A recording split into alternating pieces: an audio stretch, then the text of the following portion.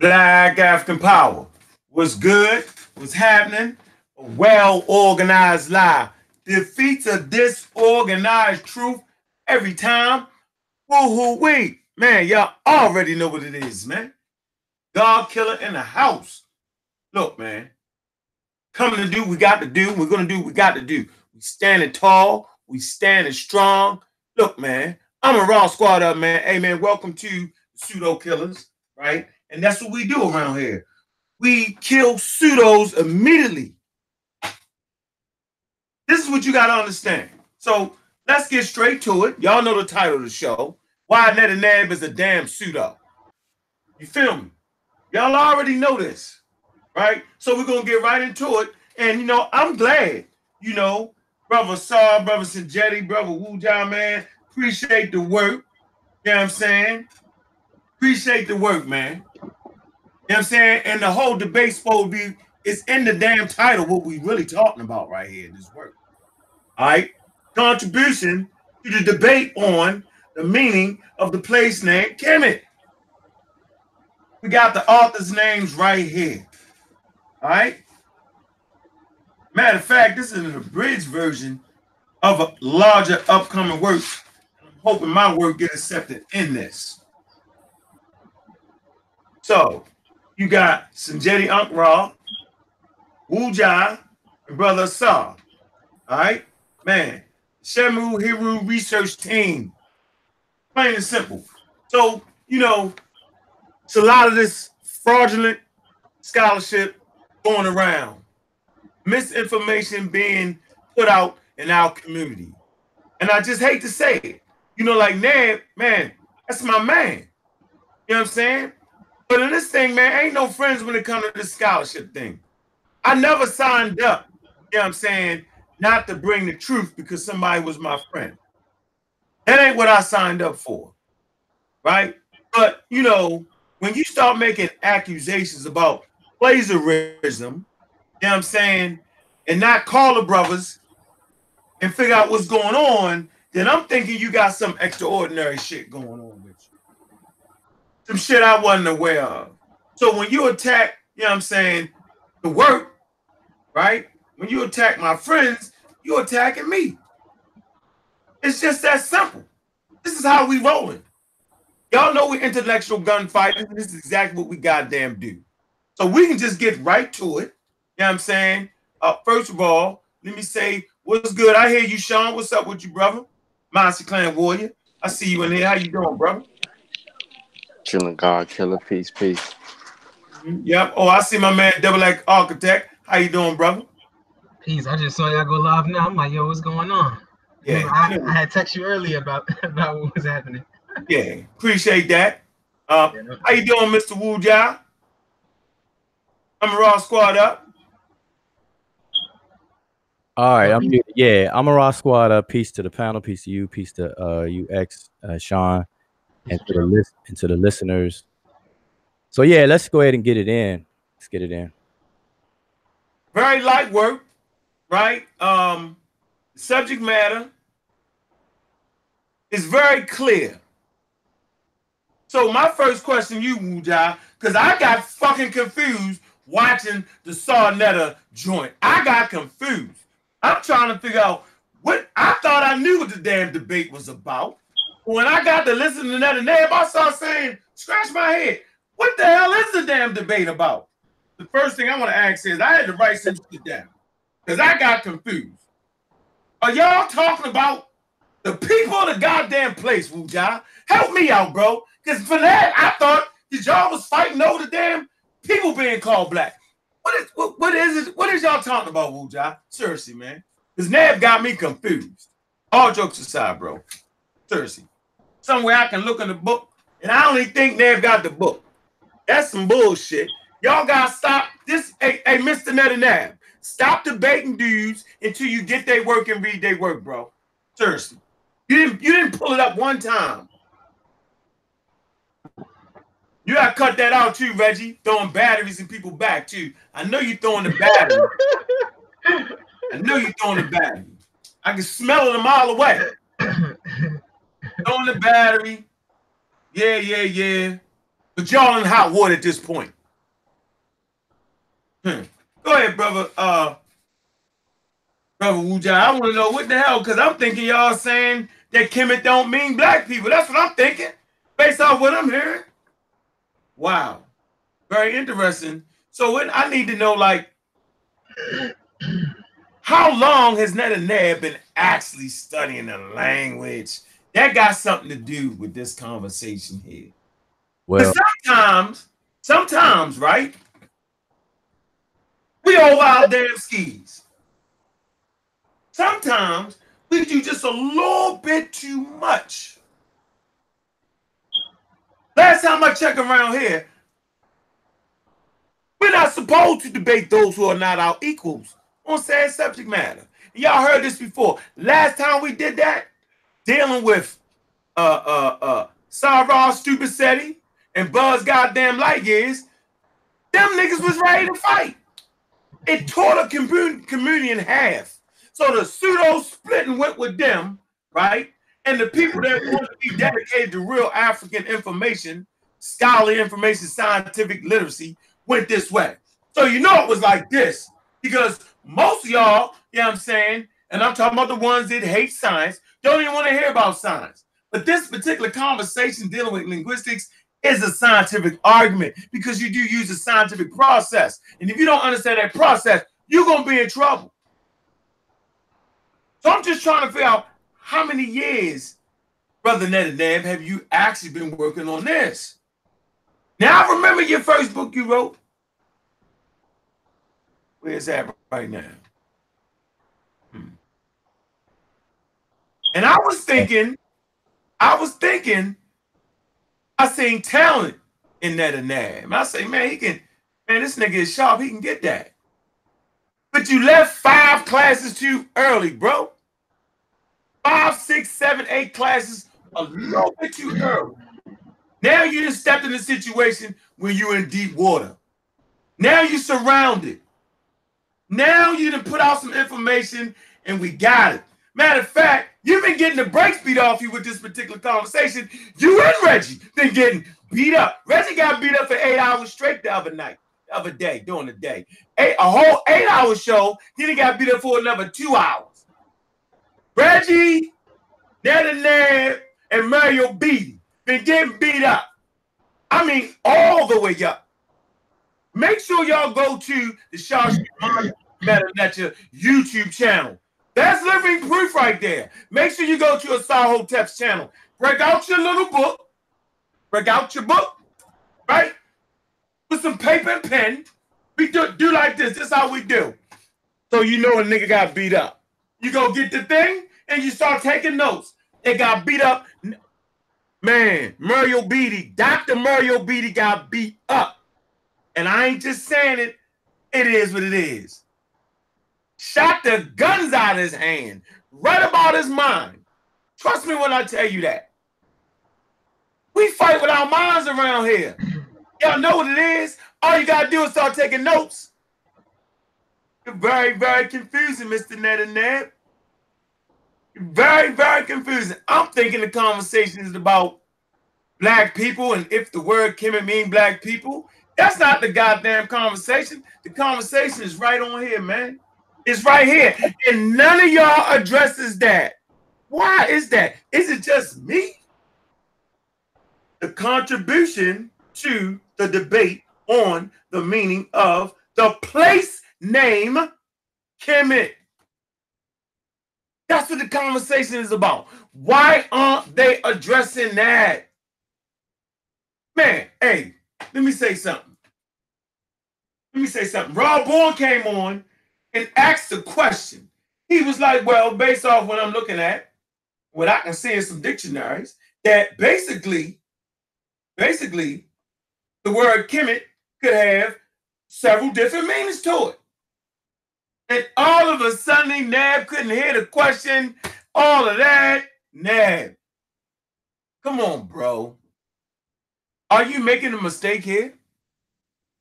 Does the listening audience know, right, that the word Kemet could mean several things? The same way I could say bear and bear. Am I talking about the bear and the force? Or is it that I can't bear that dumbass shit y'all be talking about over there? Mr. Muriel, Dr. Beatty, Mr. Reggie, New York Reggie, and Ned and Ned. So now I'm starting to question your ability to reason and your scholarship on said subject. Now I got to start looking at you a whole different way. Man, you got to go back to school, man. You got to do something better than that, man. Like you're not comprehending what's really going on around you. Instead of sitting back, reading the work, you come out on the work you ain't read yet, man. Who does that? That's your first mistake. And that right there, I cannot respect. You supposed to at least show this. Boom, do like this. Yeah, he plagiarized right here. Bam, he did that. Man, you know how we train around here, man. And you know that's what you're supposed to do. I was waiting for that. I say, I know my man Neb got the book. And I know he's going to show us the page number of the damn book that he claimed they goddamn plagiarized from. And then you start talking about an online dictionary. You can't even plagiarize a goddamn glyph. How the hell can you plagiarize a glyph? Hey, Wu-Jai, where you at, bro? Yeah, I'm here. I was waiting for you to get it all out, man. Because I'm saying, man, because it's just like the brothers, man, y'all did a whole show yesterday on the Shaw Shoot Money Metanetia. Man, and you damn near prophesized this shit. I think you be cheating over there, Wu-Jai. How in the hell you do a goddamn video talking about every goddamn thing that Ned was talking about? Look at the date on it. Before he go on Sarnet's show, and you didn't even know Sarnet was gonna have a goddamn show on that. How in the hell did you do that? I can tell you how you know that. Because you've been following the goddamn foolery, pseudo-ship that Ned and Ned's been putting out on the subject, so you already know what they're gonna say. He don't want to debate you. Just like Reggie got beat, battered, and bruised on the Dagger Squad for 8 hours. He got beat up so bad that I goddamn fell asleep on the goddamn show in the middle of the day, sitting in the goddamn car. That's how Wu-Jai knew what you was going to say. He like 10 steps ahead of that game on that. Watch. First question. Thought I asked for you, ignored the first goddamn question. Yo. First question, man. Why the hell did y'all write the book, bro? Because Ned and Ned said y'all wrote the book to escape plagiarism. No, my fault. He claims y'all wrote the book, right? So that nobody would scrutinize y'all.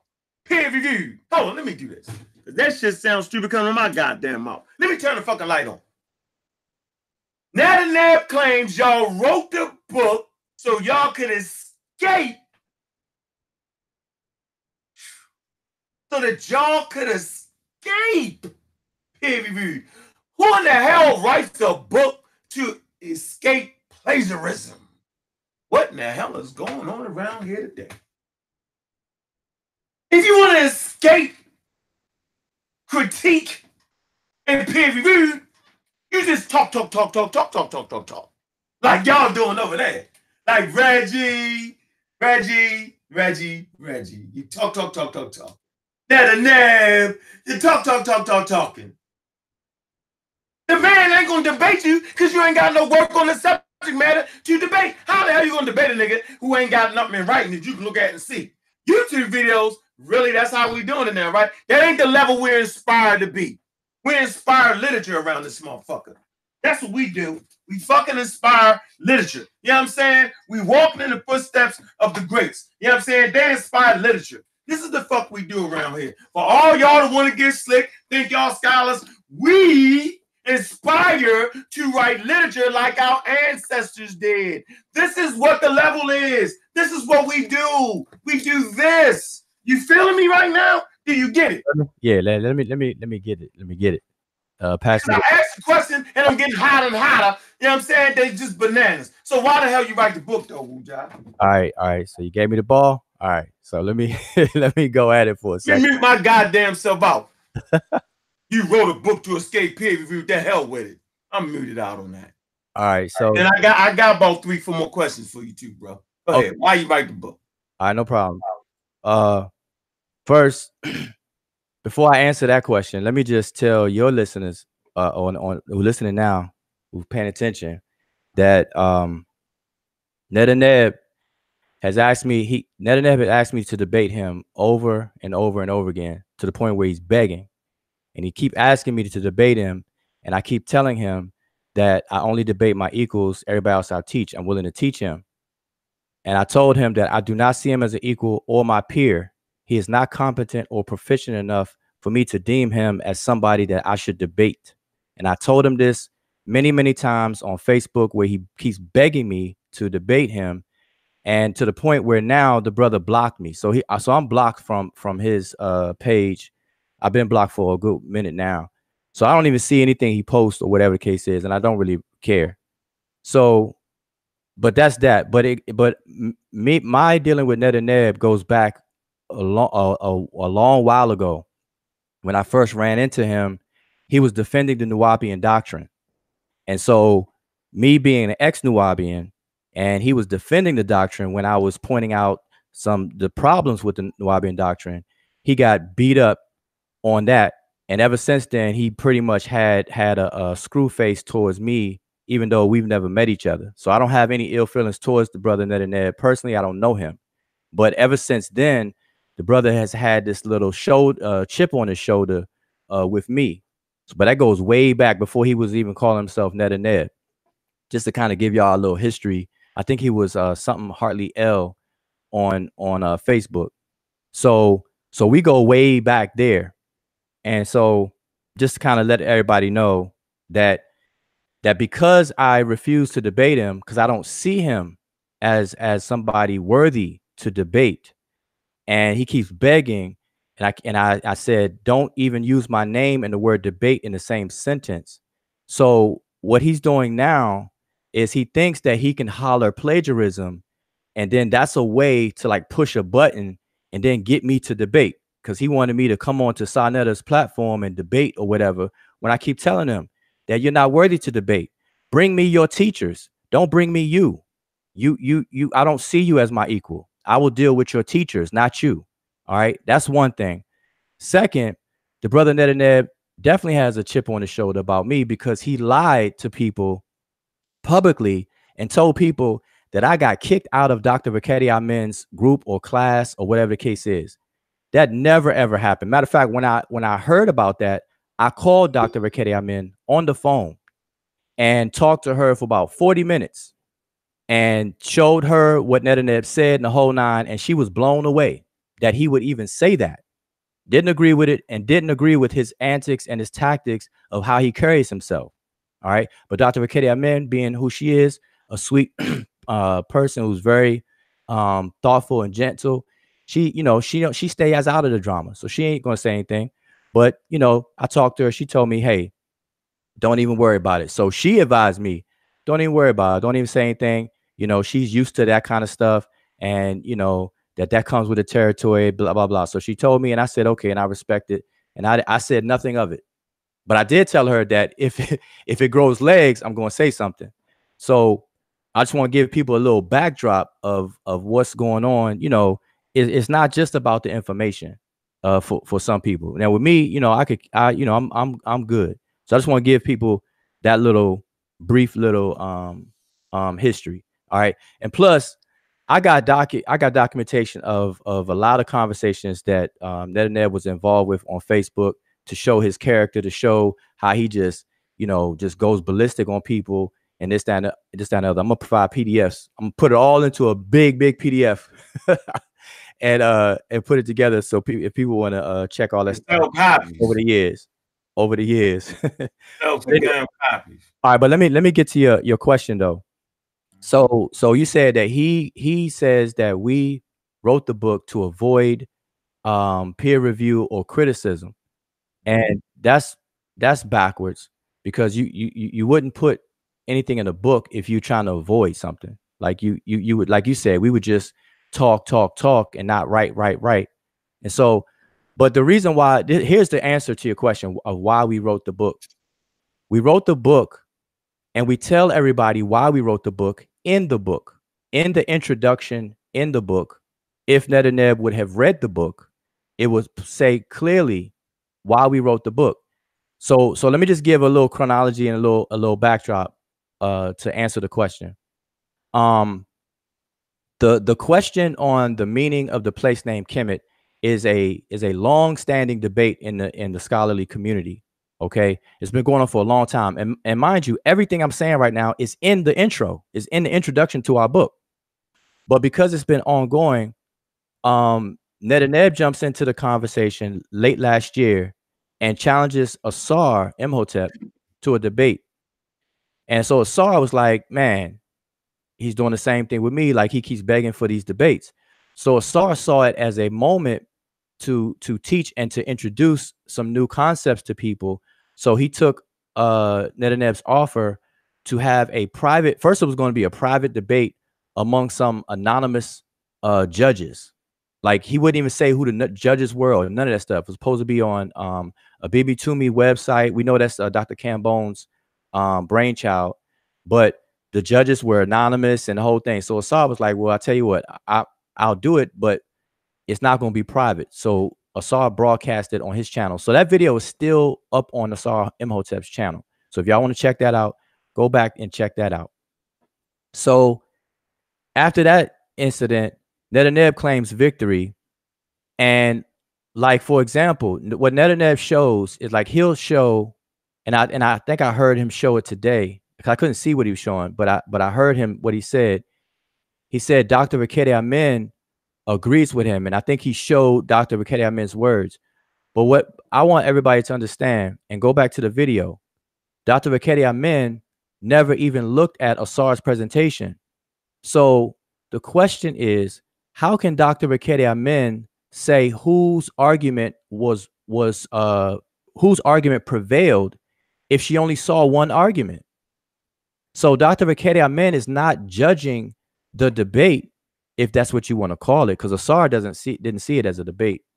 But if you're going to call it a debate and then try to use Dr. Raketi Amen as a person to say, okay, Netaneb won and Asar didn't, and so on and so forth, why is Dr. Raketi Amen herself saying that she didn't even get a chance to see Asar's presentation? So that's crazy. That's insane. So Dr. Raketi Amen is not saying Netaneb won a debate or any of that. She just said Netaneb did a good job or whatever the case is, because that's all she saw. All right. So I want everybody to peep that.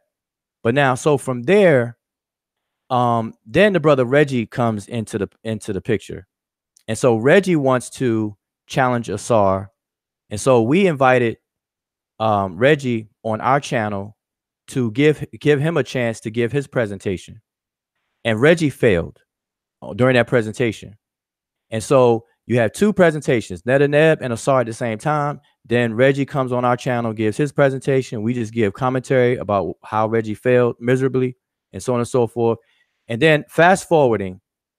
Now, mind you, after that, Netaneb makes a whole bunch of videos. Reggie doesn't have a channel, but they go on tour. They go on tour on all these other platforms and stuff like that. Go on, what's the name? Kalam's Titans TV, go on Sarnetta and all these different platforms to take a tour afterwards. But let's fast forward it. So then we come into 2019, because that was late. That was 2018. Then we come into 2019. And so Reggie pulls some strings and he puts the question or the topic on the floor of the ASCAC conference. So the ASCAC conference takes place in April. And so we were invited to come and present at the ASCAC conference in April. And so the way things were organized was that we were going to be allowed 15 to 20 minutes to give a presentation. Now, on a topic like this, there is no way in anybody's imagination that you can cover this kind of topic in 15 to 20 minutes. No way. So it was never styled as a debate. So people need to stop calling the ASCAC thing as a debate. That's not how you do a debate. It was never called a debate. and so on and so forth. So nobody won anything there. It was just come to present information. And so I couldn't make it to the event. So what we decided to do, whether I made it or not, what we did was we wrote essays to supplement the presentation because the presentation time would have been so short. So all we were going to do was put our presentations in writing so people can have something tangible to read and take home with them in order to follow along with the arguments and be caught up to speed. So that was the purpose of the book. So the book is simply a complement to the presentations that took place at ASCAC. That's why we wrote the book. We didn't write the book to avoid nothing, to avoid criticism or none of that stuff. And all of this is in the intro of the book of why we wrote the book. And it's just a preliminary because in the introduction to the book, we tell people that we're working on a larger work that we're trying to have published by the fall of this year. That's going to cover everything about this topic.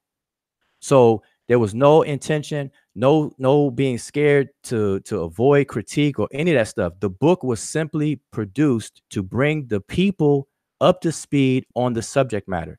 Like right now, there's people, I'm sure people who were listening to the presentation on Sonetas tonight, they really don't know what the arguments and stuff are. And so that's why we wrote the book.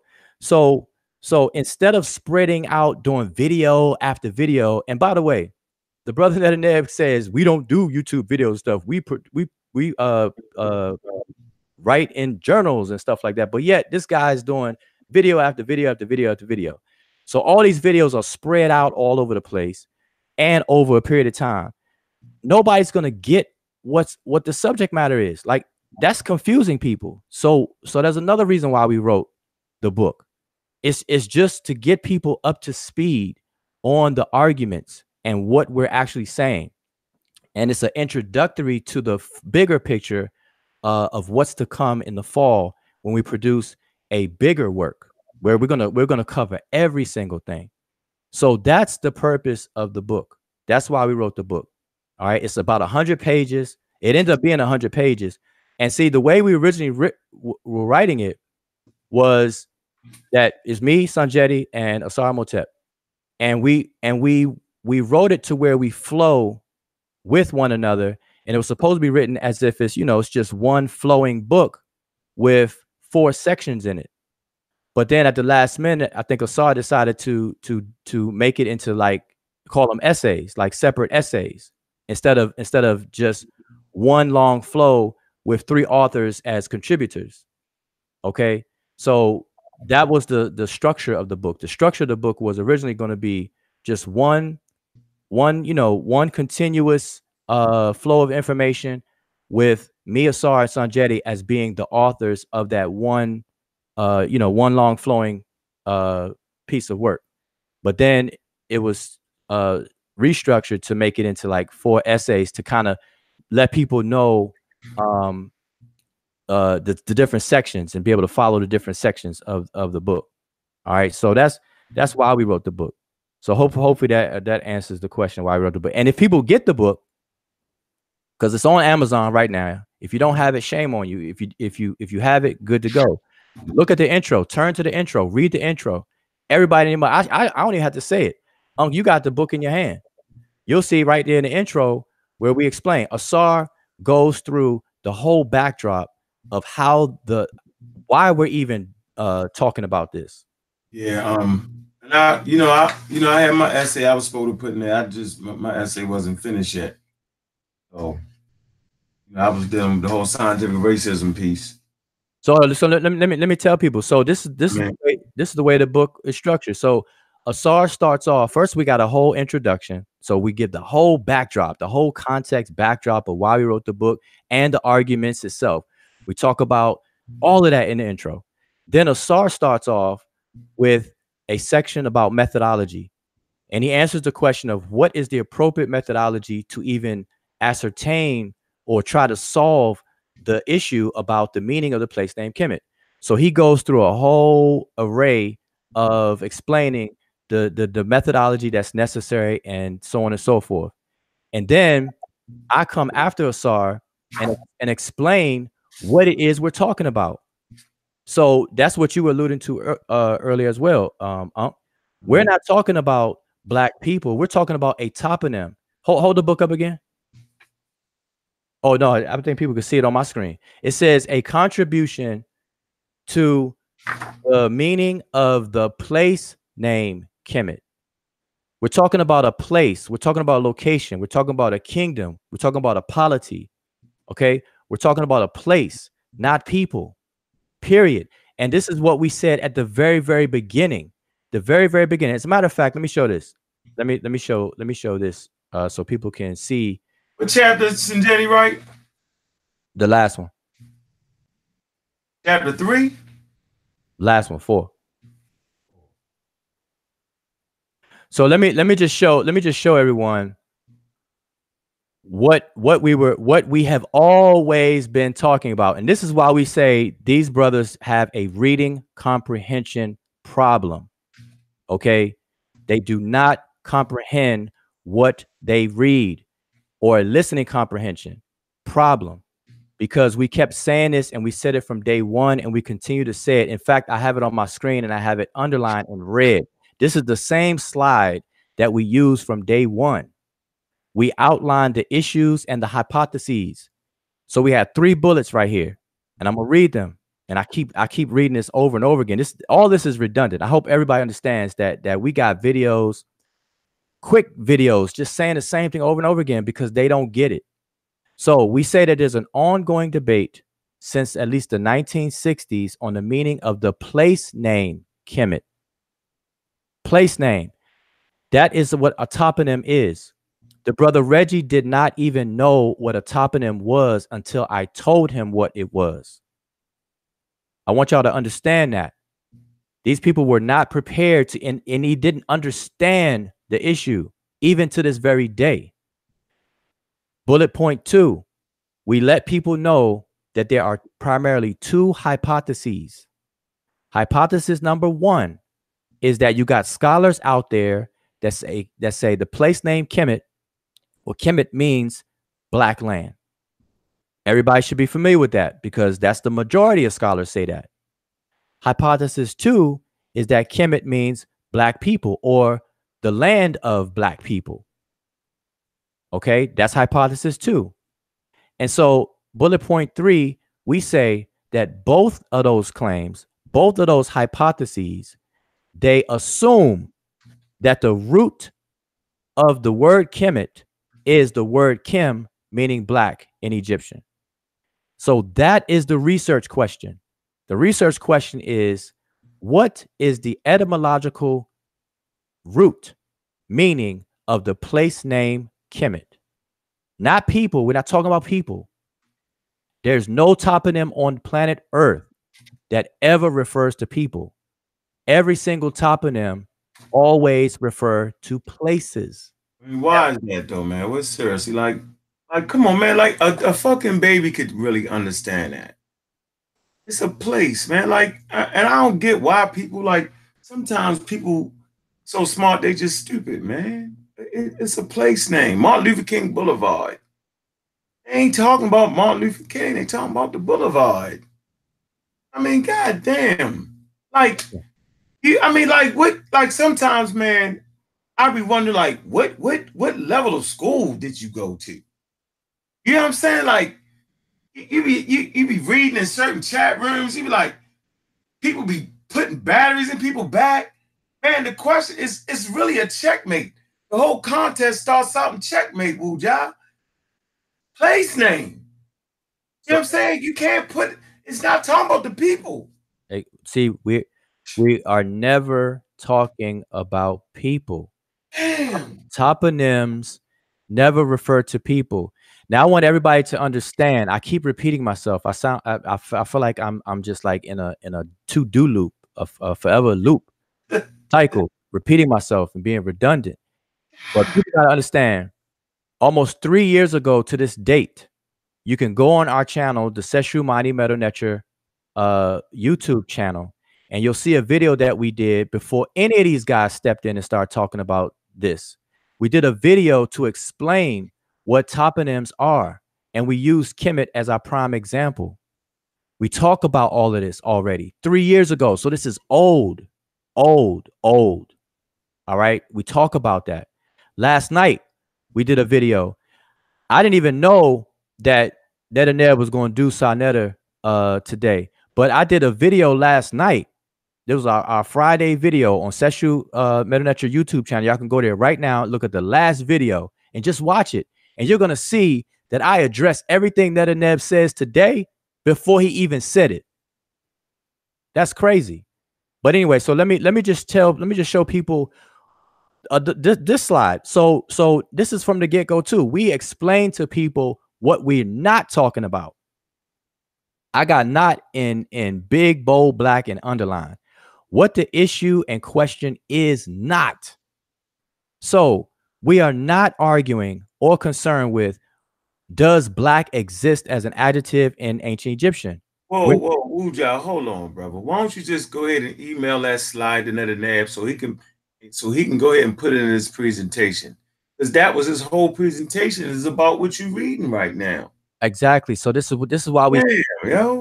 Come on, Nab, you better than that, dude. Like, seriously, man. Like, come on, man. Come on, dude, you better than that, bro. No, listen. Come on, man. Listen, it's not about that, because this is why we say that there has to be some kind of disabilities or lack of comprehension or something, because we specifically say in plain English that we do not argue that there exists a word black as an adjective in ancient Egyptian. That's the word Kim. Please repeat that again for everybody looking at it, so y'all can really understand what's really going on around here. Please read that again. We do not argue that the word black as the word Kim as an adjective in Egyptian language does not exist. We never make that argument. We never make that claim. Why don't you make that claim, and why don't you make that argument, Wuja? Because everybody and their mother knows that there is a word Kim as an adjective in the Egyptian language that means black, the color black.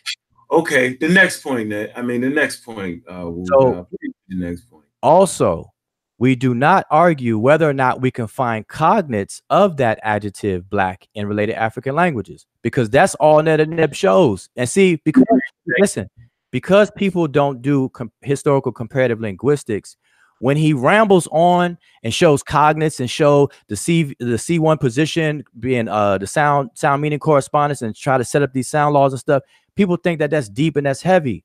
But that's all not even what we're talking about. We're not saying that you cannot find a cognate of the adjective black in other African languages. Matter of Wuja, please. You talking too fast.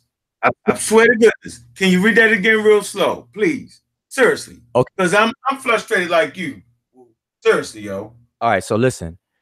We are not arguing, can we find cognates of the adjective black in related African languages? Of course you can. Matter of fact, Asar Imhotep shows cognates before Netanyahu even started doing this.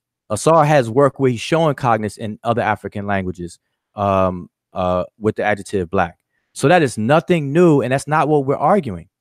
We know that exists. We know that. So number 3. Watch this. Did the Egyptians use color terms to describe a person or thing? No. Hold on. Let me read that.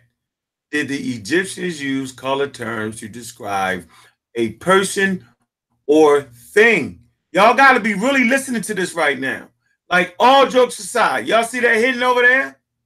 See that? See that third point we on? That's 1, 2, 3. It's 3 dots. It's 4 dots. We're at the third dot. Did the Egyptian use color terms to describe a person or thing? What's the answer, Wuja?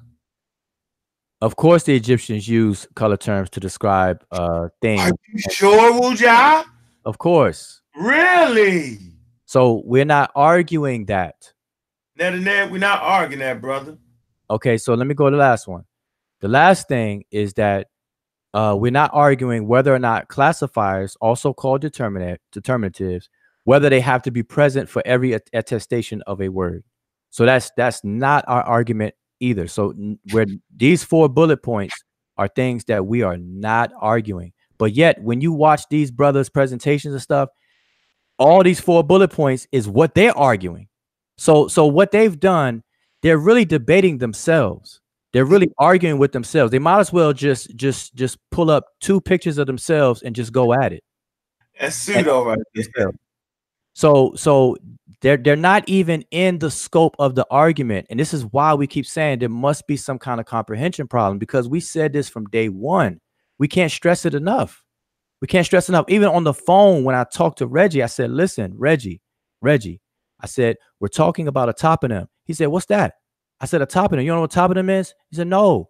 I said, toponym is a place name. We're talking about a place. I said, Egypt is a place, right? He said, yeah. I said, when people get a plane ticket to fly over there to Egypt, they're flying to a place, right? Well, that's what we're talking about. The place name. And so I had to let him know what a toponym was on the phone. And so they're arguing something completely different. All right. So I just want people to question chat real quick. African Emporium. What's good, man? Dagger Squad up, man. He say, so Kemet means also black people in noun form or adjective form. What's his question? I hear you. So he's got a question mark at the end of it. He say, so Kemet means also black people in noun form / adjective form, and his question marks after that. See it in the chat room? Yeah. So, well, see, that's the problem. See, this is why we wrote the book. Get the book. So African Emporium, get the book. And the reason why I say that is because, one, you got glyphs to contend with. Because in the glyphs, and this is something that I was trying to explain to who was that? Rob Bourne. Okay, Rob Bourne was asking questions, and I was trying to show him. Rob Bourne kept showing a dictionary entry, a couple of entries from a dictionary, Dickinson's dictionary. And I was showing from that dictionary, you're going to have what's called homographs. Homographs are words that are spelled exactly alike. And so in the entries for the word Kemet, or what's being transliterated as Kemet, you have words that will be homographic transliterations. And let me repeat that. They're only homographs in their transliteration, but they may not be homographs in the actual glyphs. And the reason for this is very simple. Determinatives are not transliterated. Again, I repeat, determinatives are not transliterated, nor are they pronounced. So you have to look at the glyphs to determine what word you're talking about. You can't just simply use transliterations, and you can't simply just pronounce the word, because one, the vowels are not documented in the writing system. So nobody does that. So African Emporium, when you ask that question, I can't really even answer your question because you can't type the glyphs. Now, if you were able to type the glyphs into the chat, then I can answer your question. But because you can't, then get the book, because we explain all of that. Okay, so I just want to let people know and understand that. So what was the Did Ned read the book? No, hell no, Ned ain't read the book. No, he ain't read the book. He even got the book. Okay. Hey, Reggie, give him your copy of the book. Reggie ain't even read the book. Right, Reggie didn't read the book. I asked him if he had the book, because the reason why on Garfield's show I asked even if Reggie even had the book was because the way he was talking, it didn't sound like he had the book or read it. And so he held it up. So he does have it. He possesses it, but he did not read it. He did not read the whole book. And I can tell he didn't read the whole book because what he had a problem with on page 53. And I don't understand why they keep homing in on page 53. They page 53, you know, it's 52 pages before 53. Like, you know, 53 has 51 to 52 prior to that. And it's obvious that they didn't read that, because one, in the introduction, we lay the foundation of why we're writing the book and all the arguments right there. We cite, we bring up and bring people up to speed on what it is we're talking about. And then Asar's portion is first. And so he's talking about methodology. In that portion, we mentioned Kim Ware. We mentioned black all over the place. The great black one. We talk about Osiris being called the great black one, the great black bull, and all that other kind of stuff. Everything that Reggie had a problem with on page 53 is mentioned prior to page 53. So how are these people reading books? Like, do people just open the book at a random page and start from there? Or do they read a book like read a book? Okay, people need to just read the book. That's what I'm saying. There must be some reading comprehension problems going on. Okay, and let me just address the elephant in the room, because I saw the title of Sarnetta's show, and I know that's gimmicky to try to get people to watch and all this other kind of stuff, but the whole issue of plagiarism. Okay, so he's trying to say that I plagiarized, because what Team Osiris tried to do a while back, so they're trying to piggyback off that little silly stuff. All right, but I addressed all that back then, and so let me just show y'all what if a person with reading comprehension skills would be able to see and would be able to know. So here it is. I am showing the page out of the book that I want all y'all to get, our book. In the book, we list the websites that have been used. And in the book, you can see where my cursor is. NetNeb keeps saying TLA. It stands for Thesaurus Lingua Egypti. And it's right here. The website is right here. Hold on, is that at the end of your chapter? Because I don't believe you, Wuja. Is that at the end of your chapter? Listen. This is where we list all the websites. Where? So you got the book. I know where at in the book. The back or at the end of your chapter? I'm gonna tell you the page right now. All right, tell me the page, because I don't believe, because you're a plagiarizer. They would not go live on Sarnetta TV. You know what I'm saying? Okay, here you go. Turn the page.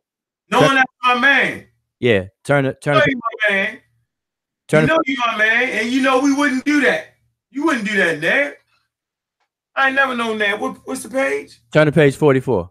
I don't believe you though, Wuja. Ned wouldn't do that, yo. Like seriously, bro. Wouldn't do that, yo. What? 44. Shit, I don't know, Wuja. On page 44.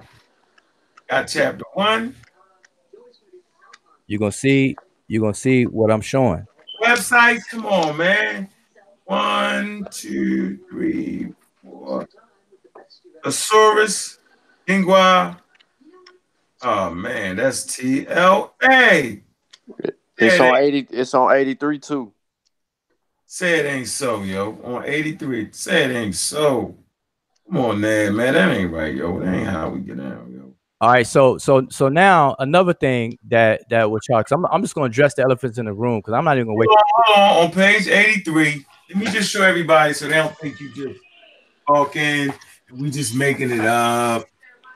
Here y'all go. Y'all can see here. Go right here. The website's right here. There you go, y'all. Look. Put it here. Put it right here. Go my finger. Keep it up here for me. Oh man, your shit's stuck on your screen. Hold on. Let me get it off your screen. Hold on, y'all. Here y'all go. I'm gonna show y'all. Put up here long enough so that y'all can see it. It's right here. Look. TLA. Thesaurus Lingua Egypto. Whatever the hell it is. Look. See? There you go. Look what page is on. Page 44. Now, let's go on page 83. Because we done been on this fucking merry-go-round before, yo. And I'm thinking when they run out of bullets, yo, then they start to fool you. I ain't never known Ned to do that, man. I ain't never known him. There you go, right there again. Here y'all go, look. Right there. Do it slow, right here, see? TLA. Right? And it's sourced. 53. All right, so listen. Let me show another. So hold on, just for make so we got to repeat things over and over again a little bit, just for the listening audience. Right? There's no plagiarism right here. Absolutely, positively, nothing to do with plagiarism at all, So we gotta just know, all right, that that's doing a little bit too much, bro. It's an intellectual gunfight right here. We're intellectual gunfighters, right? They not playing fair, yo. It's okay though. Nobody got to play fair. It's all good. Yeah, but let me just show people, because see, this is what happens, and this is why we wrote a book. See, we don't do like widespread video tours and go on all these different channels and do a whole bunch of videos. We teach. We're actually teachers. We're teaching, right? And so what I want to show people one of the reasons why we wrote the book is to bring people up to speed. But I want to show people that this quotation style that you see in brackets is done by all scholars. Okay, scholars cite this from the TLA. This is how the TLA has the citation. So every scholar that uses that just simply quotes it the same exact way. So this right here, so to make a big, to spend so much time on showing, okay, comma, period, the semicolon and the comma and that, like, no, duh. Like, that's how the TLA has it. And so, by the way, this right here is showing Kim Ware as the great black bull. Reggie had a problem with the black bull. We stay away from the word black. We scared to use the word black and this, that, and the other, blackity, black, black, black. And it was right here that we're showing it's in multiple places.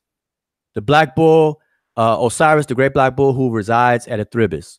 Osiris, the black bull who resides at Athribis. Two different quotations. And I'm just saying, this is the style. This is just a style. So don't fall for the little shenanigans. Here again, the Wörterbuch. The WB stands for the Wörterbuch. This is the German Egyptian dictionary. And by the way, the TLA is the online version of the Wörterbuch. The only difference, the difference of what the TLA represents is that it is a project that's been worked on. And what they've done is that they set up a corpus. So what they've done is they create a digital corpus. That's the difference. That's the only difference. The Wörterbuch, you can get the hard copies or go online. And it's abbreviated WB. So this, right, for example, this one right here, this WB stands for Wörterbuch Volume 5, because it's several volumes.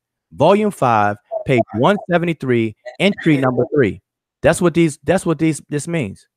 The Wörterbuch Dictionary, written by Erman Grappa, Volume 5, page 173, entry number 3. That way you can go straight to the volume, straight to the page, go straight to the entry, and go look at it. And what you're going to find is whenever we quote this, you're going to see this. So that's what this is for. So the whole thing about plagiarism, I'm telling y'all, the only reason why the plagiarism is supposed to be a key word to push my buttons to get the debate, because I already told the brother he's not worthy for me to debate him. I don't see him as my peer or my equal in this. Period. Ain't nothing wrong with that. Let me ask you a question, Wuja. Yeah, go ahead. Am I your peer equal in this subject right here? No, and Unc, I wouldn't debate Unc on this. I tell Unc the same thing. So it's nothing personal. See, it's nothing personal against Netaneb. It's just I'll tell Unc the same thing. I'm like, Unc, I'm not debating you, man. Same thing. I told Net, but see, I told Netaneb this. I told him this several times. He keeps begging. I'm like, stop begging. It's not a good look. Stop begging. And now he's going to pull this and try to say I'm plagiarizing and intellectual dishonesty and all this other stuff. I mean, get out of here with that. Send me your teachers. That's what you do. Send me your teachers. Reggie. So that's what that. So I'm saying, so listen, it's about the work. It's about teaching. I'm not into the drama or into all this other little shenanigans and stuff like that, you know, because if people get the book, that's why we wrote the book. We wrote the book so that people can have an organized, structured way of reading and follow along. Now, the way that see, Asar did the last edits on this book, right? And so the way Asar organized it, because we were gonna, like I said, we were gonna write it as just one long flow, and the subject matter was going to change as we bring it up. So Asar spoke about the methodology, and then I was to come in right after that. It was supposed to flow, and when you read it right now, it flows perfectly. I step in. Hold up, somebody gotta mute their mic. Asar talks about the methodology, then I explain what toponyms are, then I explain demonyms and all of that. I explain how they are and why they are related to this topic, or this topic question of the meaning of the place name Kemet. It's very important. People have to understand what toponyms are and to distinguish them from ethnonyms. We're not talking about ethnonyms. We're talking about toponyms. And so I point that out. And then demonyms are derived from toponyms. So in order for me to explain demonyms, which is what the word Kemetiu is, I had to explain toponyms first. And so it flows.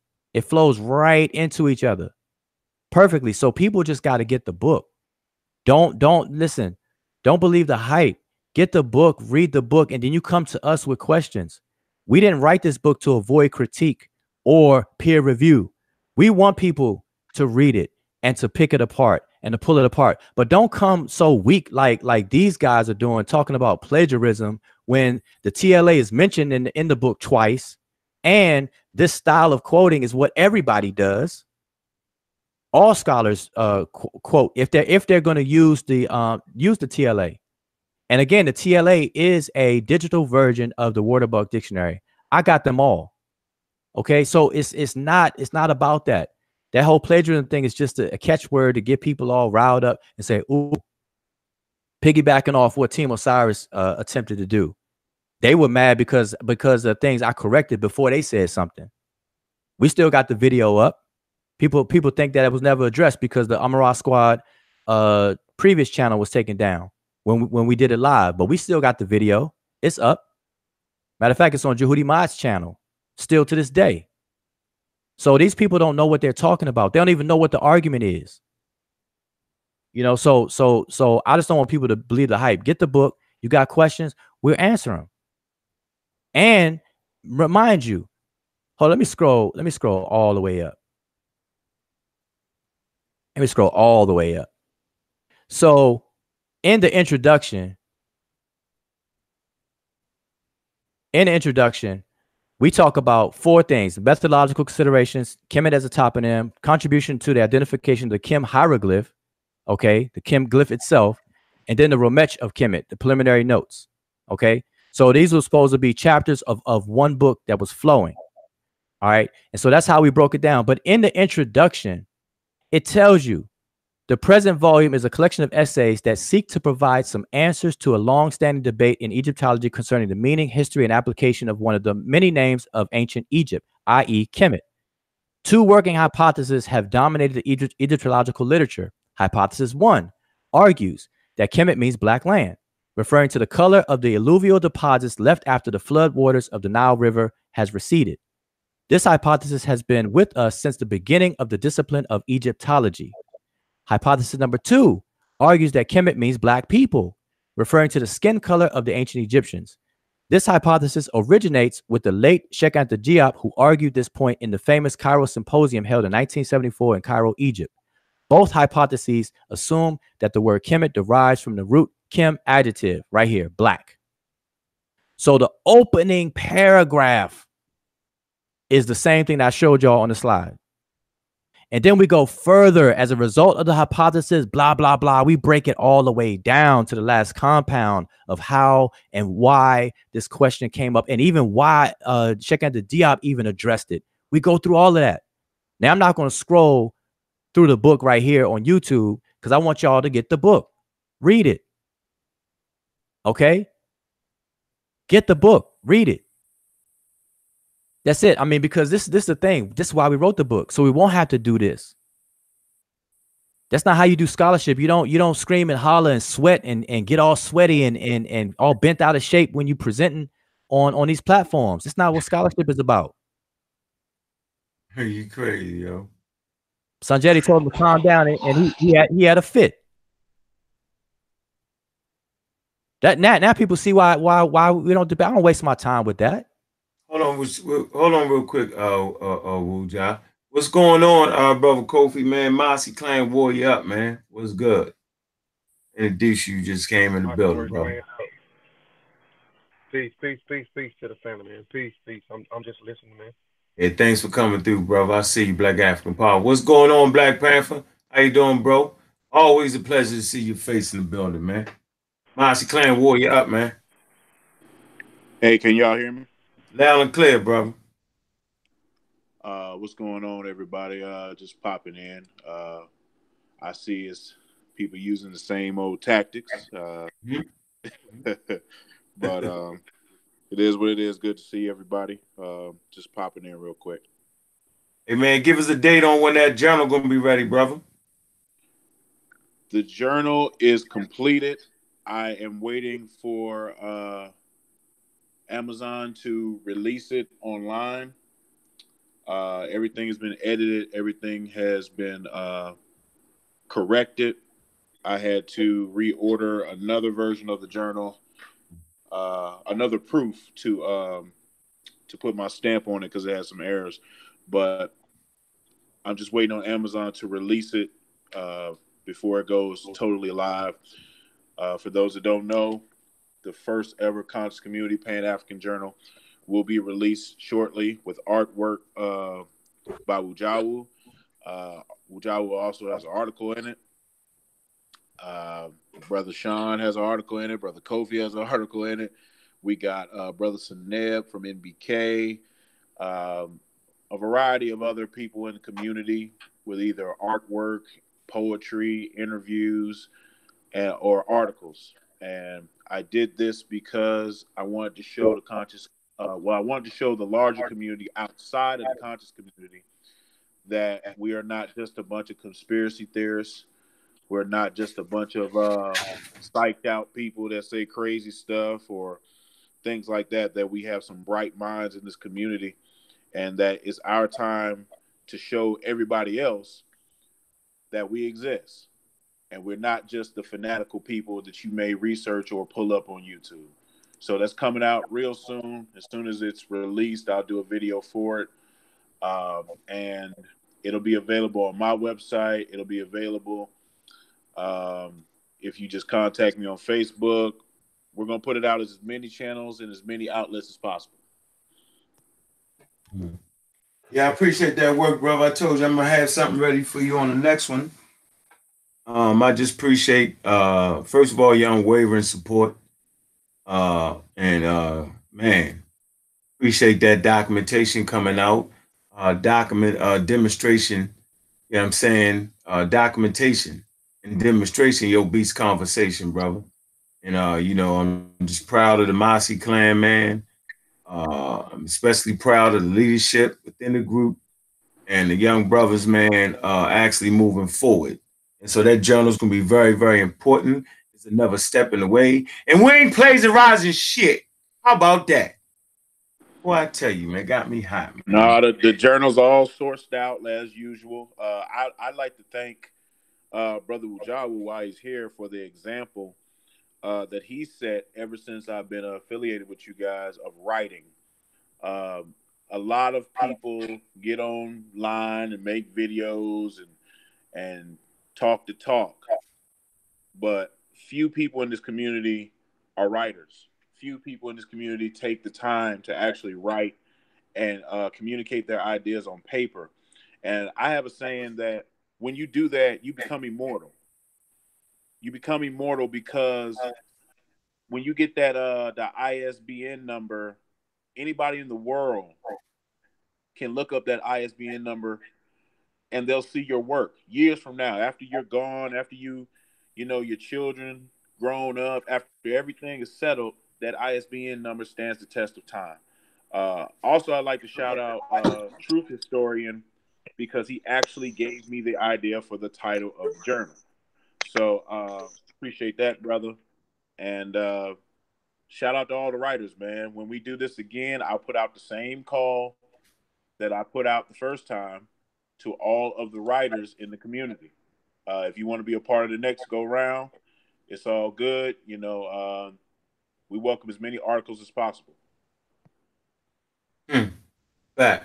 Yeah, I appreciate that, Ben. I'm a person that I've been writing and teaching for a lot of my adult life, really, in some form of capacity. Not about Kemet, but I've been teaching for a very long time, and so I understand, and that's what I encourage too. So I'm glad and appreciate you taking the time out to put together this journal, and I guess you're one of the main editors collecting the different articles, and I hope to see more volumes and things come out. So I'm going to continue to write for it, different, based on different subject matter. So because that's what we need. We need to form these types of journals and things and let it grow and build. Absolutely. And also shout out to Asari Motep, because if it wasn't for his live broadcast, I wouldn't have got the idea to make the journal in the first place.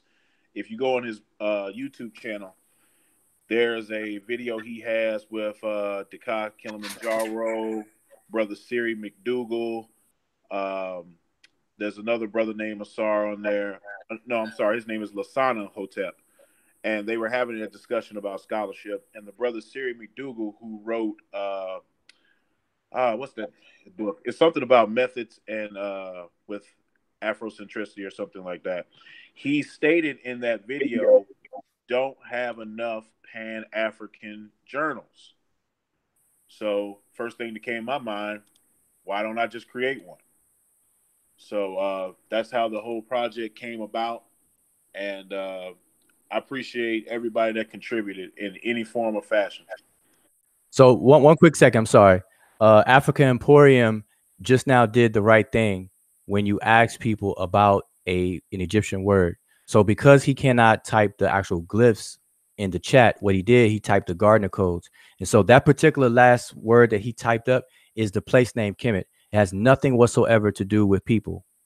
So I don't know if that's what you were asking me about earlier, brother, but if that's what you typed in, that has nothing to do with people.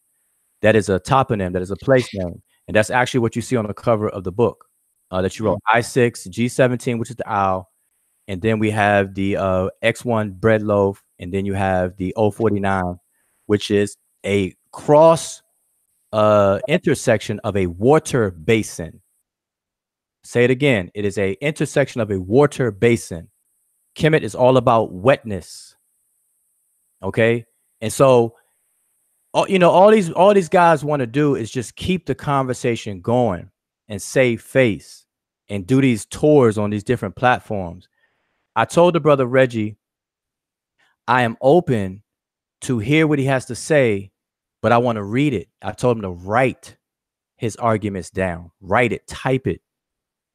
But these people keep doing these videos. Write, type the arguments, because I don't want you to move the goalposts. Because let me show y'all what Reggie did real quick. So just give me a minute. Nah. Get your thing out. He ain't make a video about me. So let me show people what the brother Reggie originally did. All right. Which is something that he kind of got salty with me about. So if y'all can see my screen, you got it on my screen. Okay, that's fine.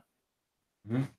Okay, so now this is when we invited Reggie on the Amara Squad platform to give his presentation on what he felt about the word Kemet.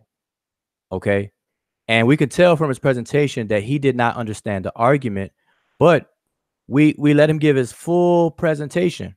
Right now, during his presentation, and y'all can go watch it, but during his presentation, the brother Reggie tried to do a aha moment, like aha gotcha moment, and go back to the video and watch it, because he built it up and he gets all playful and stuff like that. Oh, great! So, you know the timestamp at? Where the timestamp at? No, I didn't memorize the timestamps now, but we can find that later. But in the video, he builds up to this aha moment. Okay, this right here is from Reggie's presentation. This slide right here is from Reggie's very own presentation that he built up into an aha moment. And so what Reggie attempted to do with this slide is that he tried to impeach one of our sources, which is Odin Golay's article, seminal article about the place name Kemet. Like, what did the Egyptians call their home? And Odin Golay's article is probably the most cited piece of scholarship on that, because what Odin Golay does is that he goes through the dichotomy between what the Egyptians feel as their home versus the outside world, and Kemet versus Desheret, and all the different variations, Tamaray, and all this other kind of things. So what Reggie does is that he says both Asar is dependent on his European quote, but does not check other sources. So Reggie is accusing Asar of just quoting people without checking them out. And everybody knows Asar knows that's just not true. All right, but this is just some trash talking. And he says both are incorrect.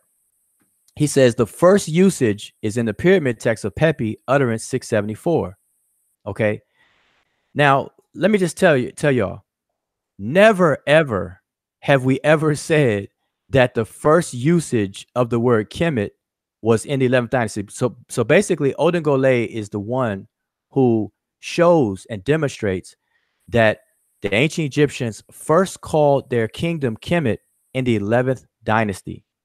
So Kemet was not always called Kemet. It wasn't called Kemet until the 11th dynasty in the Middle Kingdom. Okay. And so Reggie is saying that Odin Gole is wrong. Therefore, we're wrong because we're citing Gole. And so Reggie says, no, the first usage is in the pyramid text. And so he cites this pyramid text incorrectly because it's not the pyramid text of Pepi. If they want to talk about errors and stuff, it wasn't Pepi. It's the pyramid text of Neith. This is why you see the N here. It's the pyramid text of Neith, not Pepi. Okay. And I corrected him that day on that. But the word that Reggie is citing is Kemetiu, not Kemet, as the name of the whole kingdom. So Reggie doesn't even know that he's trying to impeach Gole, but he doesn't even know that this is not even talking about the kingdom. And so I, at that moment, straightened Reggie out and told him that your whole dagger and aha moment was a dud because it's not even talking about the kingdom. So he unsuccessfully impeached Gole, and I pointed all that stuff out. So this is where Kemetiu is put. So it starts with Reggie. Reggie's the one that brought this up. And so what I explained to Reggie is that this is not Kemet. This is Kemetiu. This is a demonym. And demonyms are formed from the toponyms. So what is the toponym? The toponym is Kemet, but it's not the kingdom Kemet. It's only one place in Lower Egypt called Kemet. It's called, the full name is Kemet Weret. It is the nome of the bull. That is the 10th nome of Lower Kemet. That's what it was talking about. It wasn't talking about the whole kingdom. That's what this Kemetiu is talking about. It's talking about those who dwell in that particular place. That place was known as Kemet Weret, and then the temple complex in that location later became known as Hut Heri Ib. From the word Hut Heri Ib, the Coptic version of that is Athribi. The Greeks pick it up and call it Athribis. That only points to the temple complex or the capital of this place, not the entire place. But just like in the style of the Greeks, they call temple complexes the entire place. Just like Egyptos, which is the Greek word for Egypt, is really talking about a temple complex called Hut Ka Patah. Hut Ka Patah is just one temple complex in Memphis that became the entire name of the country to this very day. Egypt, Egyptos. Okay, so that's what people got to understand. And I broke all this down. Okay, and I broke it down then, and we break it down in the book. So I just want people to understand that Reggie was trying to say that this is the first time Kemet was used. But then Netaneb today is talking about some chronology and intellectual dishonesty and this, that, and the other, when I never made the claim that Kemetiu comes from Athribis. I never made that claim. That's stupid. Hut Heri Ib doesn't even sound, it's not even the same word or same form. By the way, Hut Heri Ib is talking about the temple where the heart is in the middle. So we got Heri Ib, where the heart is in the middle. It is a temple where the ancient Egyptians dealt with the mind. Today we would call that psychology, because they didn't build a temple dedicated to the organ of the heart that pumps in our bodies. The word Ib means mind. I'm saying these people are really not ready. So we break all this stuff down, and we're going to break it all the way down in the upcoming book, where we're going to break down why the bull was used, why they considered the black bull, why Osiris and some other deities are associated with the bull. Why the black bull? Why are there 4 bulls? There's a ritual called the driving of the bulls, and it's 4 bulls representing the 4 cardinal points. And these 4 bulls have 4 different colors. You have the multicolored bull, the white bull, and then the black bull and the green bull. These bulls represent things. It's not literal. It's not talking about the color. And people, that's what I'm saying. We're going to be explaining all this kind of stuff. So these guys want to debate over some stuff and don't understand what the debate is or the arguments are or what we're saying because they don't read. Or if they read, they have comprehension problems. Period. I don't know how else to say it. And look, listen, even here during this presentation, I show this. This is an actual slide from that presentation. I show this to show Reggie that Kemetiu, where it is in the TLA. This is a screenshot from the TLA, from the online corpus. And I show where the Kemetiu is written here in all these different pyramid texts. The pyramid of Pepi I, Neith, Pepi II. All right, so I showed this. I showed this back then. None of this stuff is new. So this rehashing of the same arguments and then try to add a little teaspoon of plagiarism to try to create a debate. When I keep telling the brother, stop begging, stop using my name and the word debate in the same sentence. Leonard needs to stop that. And then he said, I don't know how to write. Man, I graduated from high school. People need to ask him, did he graduate from high school? And I went to college. Graduated with honors, junior honor society, senior honor society. The whole nine. Tell me I don't know how to write. So anyway, what else you got for me, Unc? Okay. Hey, hold on. Before you ask him a question, I want to ask Monique this question real quick.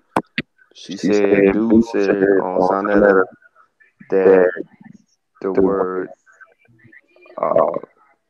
in Coptic translates to black people. Says the Kemet transfers to black people. I think that's what she said. He said. No, listen. This is why it was a blessing. Oh, you gotta mute yourself. This is why it was a blessing that I did not go to the ASCAP conference, because Dr. Mario Beatty, with all due respect, his entire presentation was off topic. By even his own admission, when he opened up the first 60 seconds of his presentation, he admitted that he is going off topic. So his entire presentation doesn't even count. Okay. He tried to throw shots at Asar saying his methodology is wrong because he didn't use Coptic. But the question I would have had I been there is for Dr. Mario Beatty or anybody on the planet Earth to show me in any Coptic dictionary where the place name Kemet, the one for the kingdom, means black people. And they would never be able to show that. Ever. And the problem with Coptic is that from Coptic, you do not have the determinatives. You do not have the glyphs. Coptic uses a completely different writing system. Greek letters borrowed. Greek letters was used to write the Coptic language. And so they lost the glyphs, which the glyphs had, the special thing about the glyphs is that it retained the determinatives or classifiers to let you know what the semantic scope of these words are. You don't have that luxury using Coptic. So my question to Dr. Mario Beatty would have been, and still is, show me, Mr. Beatty, anywhere in any Coptic dictionary where the place name, the kingdom of Kemet, is defined as black people. And he won't be able to find it. Wuja. Yes. Hell, okay, these individuals, Netanel, Brother Reggie, Mario Beatty, have these guys read y'all text yet? Because I don't understand if they read the text, like Brother Unc said a while ago, demonstration beats conversation. Anyone that gets the book and reads all 4 of those chapters ought to come up with another conclusion. You know, even I understand that they keep appealing to authority when they talk about the great Sheikh Anta Diop, and we have to keep putting up this same quote about what Sean Auntie Diop. These guys are not doing. I hadn't seen. I don't watch. I'm not. I'll be honest. I don't watch all these different videos, especially when it's bad behavior involved or they trying to assassinate someone's character. I don't really look at them, you know. But I don't understand if they got the text, why their position has not changed. What is it? Especially in chapter 2, when you deal with your chapter 2, when you talk about the toponyms, the what is it, the nomonyms, the ethonyms. I mean, it's just simple. My 11-year-old son can comprehend what is a toponym, ethnonym, what is it, demonym. I know I'm pronouncing it wrong. I just don't understand. Even when you deal with chapter 1, I don't see Brother Reggie. Brother Reggie is not a linguist from what I've seen. Brother Netanel is not a linguist from what I've seen. When you talk about the comparative analysis, when you dealing with the historical analysis, when you dealing with the linguistic, from chapter 1, he breaks it down with the comparative analysis when you're dealing with linguistics. You come in with the toponym, the nominal, then he comes back in with arguments that has been going on that I didn't even know about since 1995, 1994, 1996 when we dealing with the 049 glyph and the I6 glyph. So I don't, and then even when brothers what's the name come in with the 4th chapter, he give you the attestations of what these people was calling themselves. They was calling themselves the Remit and so forth. Even when you deal with what you were talking about with the Kemet wasn't called Kemet until you get to the middle kingdom. I just don't understand. I don't understand where the argument is coming from. It's coming from now. If had they read the text, had they read the text, because like I said, it's just crazy to me for y'all have to keep coming on week after week after week after week, explaining the same stuff over and over to these guys, and these guys is gonna keep going on a rant trying to disprove y'all for whatever it is. Have they read the text? And if they read the text, shame on them. The answer is no. They haven't. It's clear that they haven't. And if they read it, if I were to give them the benefit of consideration of them reading it, then they definitely have a reading comprehension problem. Period. That's the only way I can say it. I can't sugarcoat that. And that's just, it is what it is, because we put it in black and white what we're talking about. We're talking about the place name Kemet. We tell people what we're not talking about. We outline what we're not talking about. We outline what we're talking about. But yet these guys want to continue arguing about things we're not even talking about. They want to talk about black, the adjective black. We understand there's an adjective black. There is no scholar that has ever traced out the etymology of the place name Kemet, ever. Diop, Obenga, anybody you name drop has never done it, ever. And so it's not until now. This is brand new. And so because people don't know the arguments, or they want to hold on to this idea that the Egyptians, because back in the 70s, the pushback was against the racial thrust of this dynastic race theory by Petrie that pretty much dominated scholarship, where they were saying that the Egyptians, the founders of the Egyptian civilization, were either European Caucasians or West Asians. And so that's what Diop and Obenga was fighting against in the 70s. And so that's why they kept referring to Egypt as black. Everything they did was black. They even on the linguistic work, when they wanted to frame a new name for a language, family of languages, what do they call it? They called it Black Egyptian, but they used the French word black, which is Negro Egyptian. So everything they did was to push back on the idea that no, Egypt is an African homegrown civilization.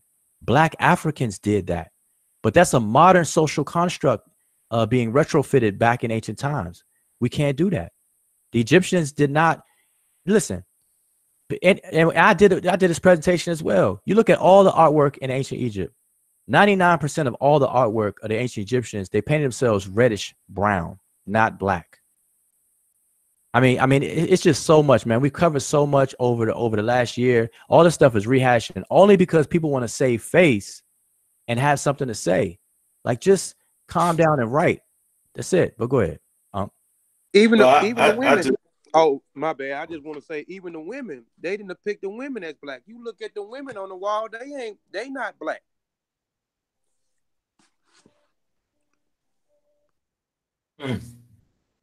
That's interesting. I think I told people before that I actually took a art design class. And in this art design class, we had to go deal with Post and Leno. You know what I'm saying? Who was first using Post, you know what I'm saying, and Leno the thing to go across. And funny part about it is they tried to start with Greece. That's crazy. So we know that those pylons is 10 feet high, like those giant pylons, you know what I'm saying, at those Egyptian temples, man. Right? But in this class, we also talked about art and how the Egyptians had stylized art. And this tradition goes on for thousands of years, unchanged, right? We know based off of the medical institutions that the Egyptians actually put forward to the world, right? They had gynecologists. We talk about Marriott Patel. We talked about that yesterday. There's a slew of doctors, female doctors too. Females are actually allowed to practice medicine. Marriott Patel predates, what's the brother's name? I am Hotep. Okay, she predates him. And she's the chief physician.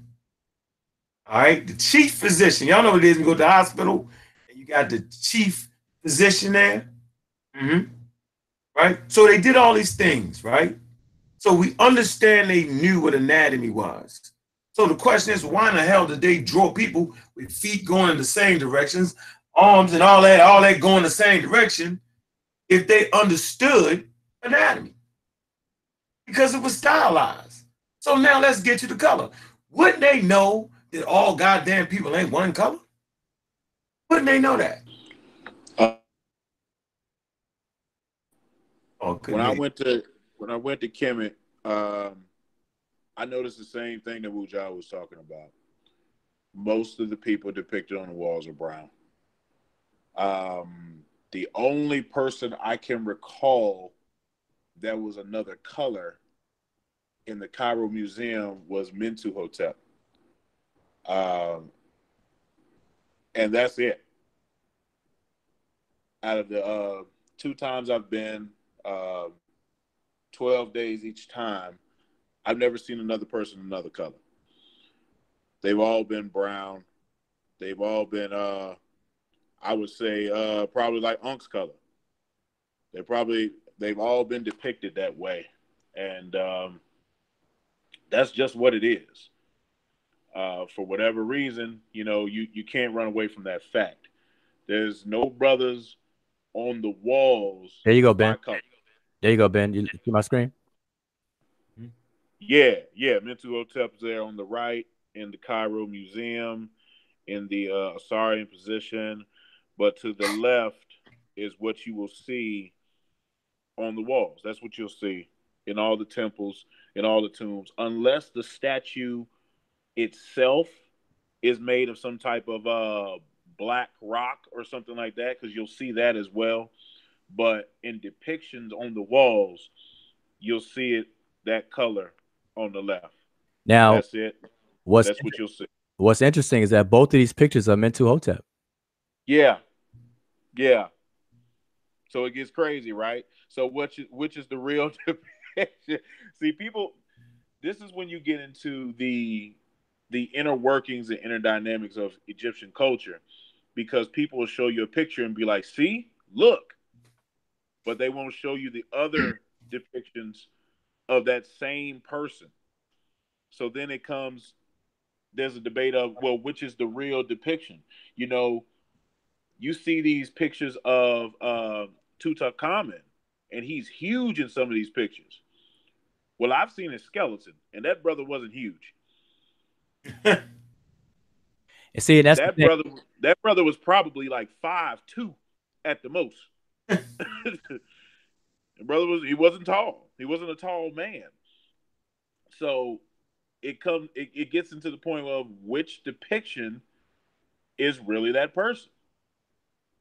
So yeah, so the point I was making was it's stylized, man. Like, come on, man. Like when you went to when you go to Africa, man, there are different varying degrees of color. Nobody is just one color, man. And the Egyptians, they would have known that.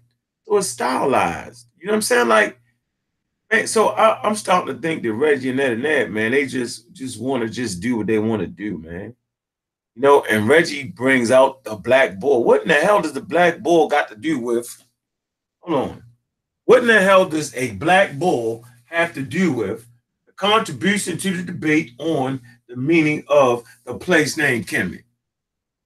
Explain that, Wuja. What in the hell was that brought up for? Yes, Sir, that's what are you trying to do? that's why I showed. That's why I gave people who watching right now. I gave them context. See, Reggie is the one that tried to impeach a source that we use, and he did a very poor job. He failed because he did not understand that his citation was not talking about the kingdom. We always say, and we tell people that Egypt was not, Kemet was not called Kemet until the 11th dynasty.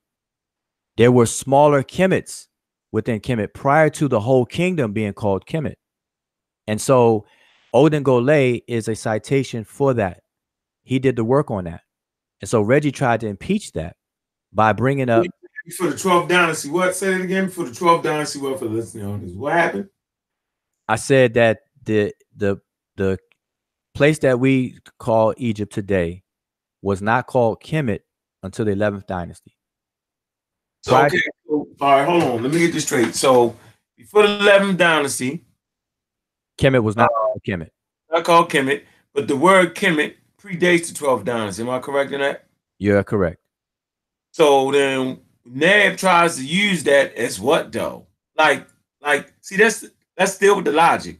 Why is Neb saying that the oldest attestation of Kemet is when? What time period did he say? Did he say pre-down that? He didn't say that. What time period did he say? Do you remember, Wuja? No, it's Old Kingdom. The word Kemet exists in the Old Kingdom. Okay, so then what's the what in the hell does that have to do with the place name? The important understanding is when did they name their kingdom that in the Old Kingdom? Then it starts to make did they name it that? No, it's in the 12th dynasty. See now you get it. See that's beautiful because now you understand how you understand now. You just confirmed how they don't understand the argument. We're talking about the place name Kemet, the name of the kingdom, the state, the polity. It was not even named that by the Egyptians or the Remich, as they call themselves. It wasn't done until the 11th dynasty. Well, I mean, come on, man. Everybody listening to this show right now, you just learned something. Like that's simple, based off of the ignorance in certain statements. Neb stood on this point. Well, this back to the Old Kingdom, yada yada yada. What that has nothing to do with when was it named that? Do you know that? No one's talking about that. When was it named that? You got to go to y'all work to know that. You got to go to Saul's work. I mean, are y'all talking Japanese? Maybe y'all not even talking English or something, man. Maybe we could have been a daggone pseudo vortex or something. No, it's not that. That's what I'm saying. There's a breakdown in comprehension somewhere. Period. I can't purpose. Anything else. On purpose to try to jump in. Let me state this, brothers, because this bothered me when it was brought up earlier. Anyone that claims that Asar Imhotep just uses European sources or is somehow European biased has not read any of his work. Not one book or article. And the casual studiers and the casual YouTubers just need to stop.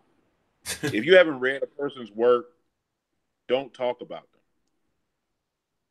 Because if you've read Nisut Biti, if you've read Where's the Love, if you read Illusion Volume 1, if you've read any of Asar Imhotep's articles that he has online for free, you will notice that he pulls from a multitude of African countries and civilizations and uses their language in a comparative method.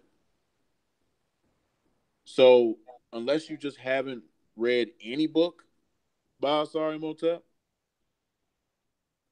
I don't know how you could come to that conclusion. And if you haven't read anything by Asar Imhotep, maybe you should read about somebody before you just start talking about them and slandering them and saying what they do and what they don't do, because you don't know. You don't know what somebody does until you read their work. And let me redeem somebody that was mentioned on the other show by Netaneb, right? Netaneb is trying to give people the impression that we worship Jean-Claude Mboli. All right. One, we don't do that.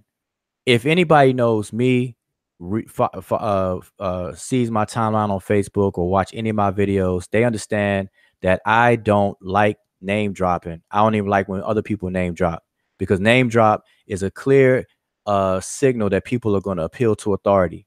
All right. These people do not know how to debate, as we can clearly see. That's why I don't waste time trying to debate these folks, because they don't even know how to debate. They misconstrue and create arguments that are not even ever made. They're completely off topic. They're talking about black people when we're talking about the place named Kemet. But let me redeem something that was said earlier. So I just want to share something. This is Mboli's work, okay? And so as a matter of fact, nobody would even know about Mboli had it not been for Asar Imhotep. So Netaneb wouldn't even know Mboli if it wasn't for Asar Imhotep. Netaneb wouldn't even know about the TLA database if it wasn't for us. Period. We were doing this before, and I got receipts. I could show you all the documents of the conversations where Netaneb didn't know any of this, couldn't tell a difference between a phone and a phoneme and all that kind of stuff. Didn't even know what the asterisk was for a reconstructed word, all that kind of stuff. That's how I go back. What's that 13 years he been working on that, Netaneb? Nah. Huh? No, not hardly. But let me just show this. So so this is Mboli's work now. Let me get my cursor over there so I can turn the page. Give me a second here, real quick. Okay, so this is Mboli's work.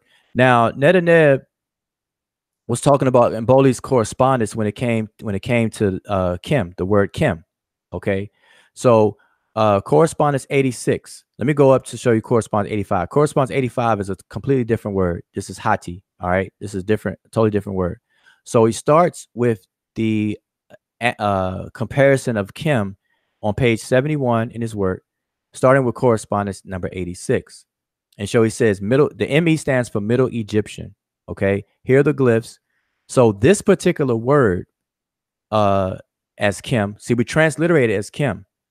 Now I want y'all to understand, see how we transliterate this as KM and we pronounce it Kim? This particular word, correspondence 87, is a different word, but we also transliterate it as Kim. So if somebody was to type KM on the screen and say, hey, what does that mean, Wujao? I can't tell them because I don't know which word they're talking about. This is what I meant by Africa Emporium earlier when he asked, where you have to either show the glyphs or give all the Gardner codes for the glyphs. Okay, so I want to point that out. But here's the word Kim, and it means to complete. Okay, so it's written in French, y'all. So y'all could screenshot it and then put it in Google Translate if you have to, or whatever the case is. But this Kim means complete, and this is what Rob Bourne, I believe that was Rob Bourne. Yeah, that was. I couldn't see. Yeah, I couldn't see the presentation, but I could hear it. Yeah, was earlier. Okay, so I was on my phone traveling. So okay, so Rob Bourne called in today, and I think he asked about the word complete. This particular word is the one for complete. This is Kim, that means complete. And so Mboli compares it to 6 languages. So he does 6 language comparison at this point in his book. Mind you, Mboli's book is over I think 600 pages. It's 630 pages long. We're only at page 171. Okay. And so he does some preliminary comparisons with 6 African languages with Middle Egyptian. Okay. And so we have Coptic, and he compares this one complete with the Coptic, Shango, Zande, Hausa, and Somali. There's no cognate. He doesn't list a cognate for Somali, but he has cognates for these. Okay, but this word means complete. The next correspondent, this is the one that means black. See, noer, which means black. Kim also means black. This is the adjective. So he compares it to Coptic kame, which means black. Shango kwa, Zande gabi, and Hausa koni, and then Somali right here, gub, which means black. Okay, so these are the cognates for those. All right. Now, what he does now, correspondent 88 is the place name Kemet. This is the one that we're talking about. Egypt. This is Kime in Coptic, a different word. This is a different word than the one up here. Okay. Shango Ko, Zande Mbi, and then none for Hausa and Somali Gub. It's a place. Okay, I want everybody to understand that. So now let's look at the commentary of what Mboli says right here. This is his commentary. You see the French commentary. I can't pronounce French, but I had to learn some very basic French because a lot of African scholars are francophones, which means they speak French because of the the colonization and stuff. Everybody should be familiar with that. A lot of African scholars write in French or their native language. So, but let me tell you what Mboli is saying in this commentary right here. So he gives a commentary. So he says comment. Then he says the analysis of the correspondence will allow us to solve, we hope, a problem of Egyptology that has aroused and still provoke violent controversies, and this using only the comparative linguistic data. This is the origin of the name of Pharaonic Egypt, Kemet, that some translate as Black Land, others as Black Country. To do this, faithful to our approach, we do not initially make any assumptions or hypotheses on the etymology of this word, because the existence of synonyms and homonyms in the Egyptian language forbids it formally. So let me pause for a second. Let me emphasize what he's saying here. He's saying that he does not assume anything. He is going to follow the data, follow the scientific method that he's actually doing right here in his book. He says, I'm not going to make any assumption. He said, to do this faithfully to our approach, we do not initially make any hypothesis on the etymology of this word, because the existence of synonyms and homonyms in the Egyptian language forbids it formally. The proof is also given here with the two homonyms, Kim, that means to be black, and Kim, that means to complete. So only the facts and only them must be taken into account. No Egyptian document in over 3,000 years of history ever refers to a link between Kemet, the place name Egypt, and Kim, meaning black. That's in Mboli's own words.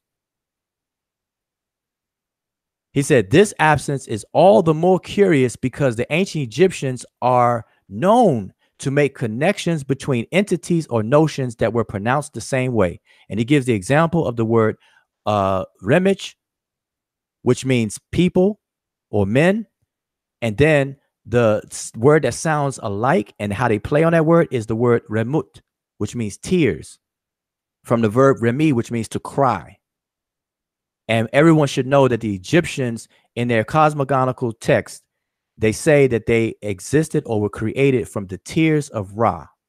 Ra, as an epithet, was called Remi, the deity Remi, or the tearing deity. And from those tears, the Egyptians were created. So they connected the word for tears and the word for people together because it sounded like Remich and Remi.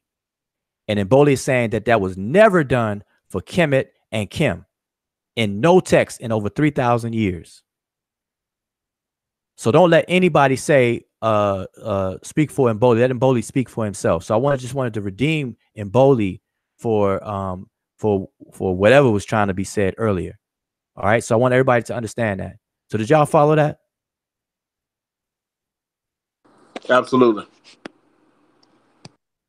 So Mboli is one of many African scholars who does not agree that the place name Kemet, that the root of that is black.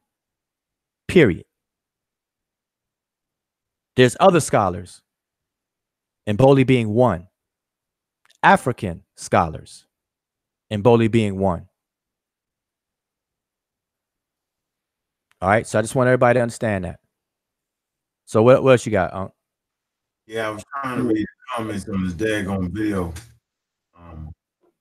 Where and that was and who work was that? And work right there? That's Jean-Claude Mboli's work. It's called The Origin of African Languages. It's over 630 pages, and it's where he actually walks you through. He walks the reader through the scientific method of the historical comparative linguistics. Sean, I think. He walks the reader through the scientific method of historical comparative linguistics, and he walks people through in comparing Middle Egyptian to these other African languages. He starts off with 6, and then he ends up with I think 8 more, totaling about 14 languages. But he walks you through the process. So so in the beginning of the book, he does preliminary comparisons, and then he tests those comparisons. By the time you get to the end of the book, he walks you through. He walks you through the whole process of how it works. Where he's testing things that didn't hold up, he chalks it to the side. He does all of that in the book. All right, so that's that, man. And like I said, man, everything I'm saying, we've been repeating over and over again. That's why these people keep trying to save face and want to keep these videos going and going and going, man. Like, you know, my tolerance is done. It's a wrap. I got a question. But doesn't Neb use Mboli's, you know, he sources Mboli a lot, or he leans on Mboli? Yeah, he said Mboli don't agree with it.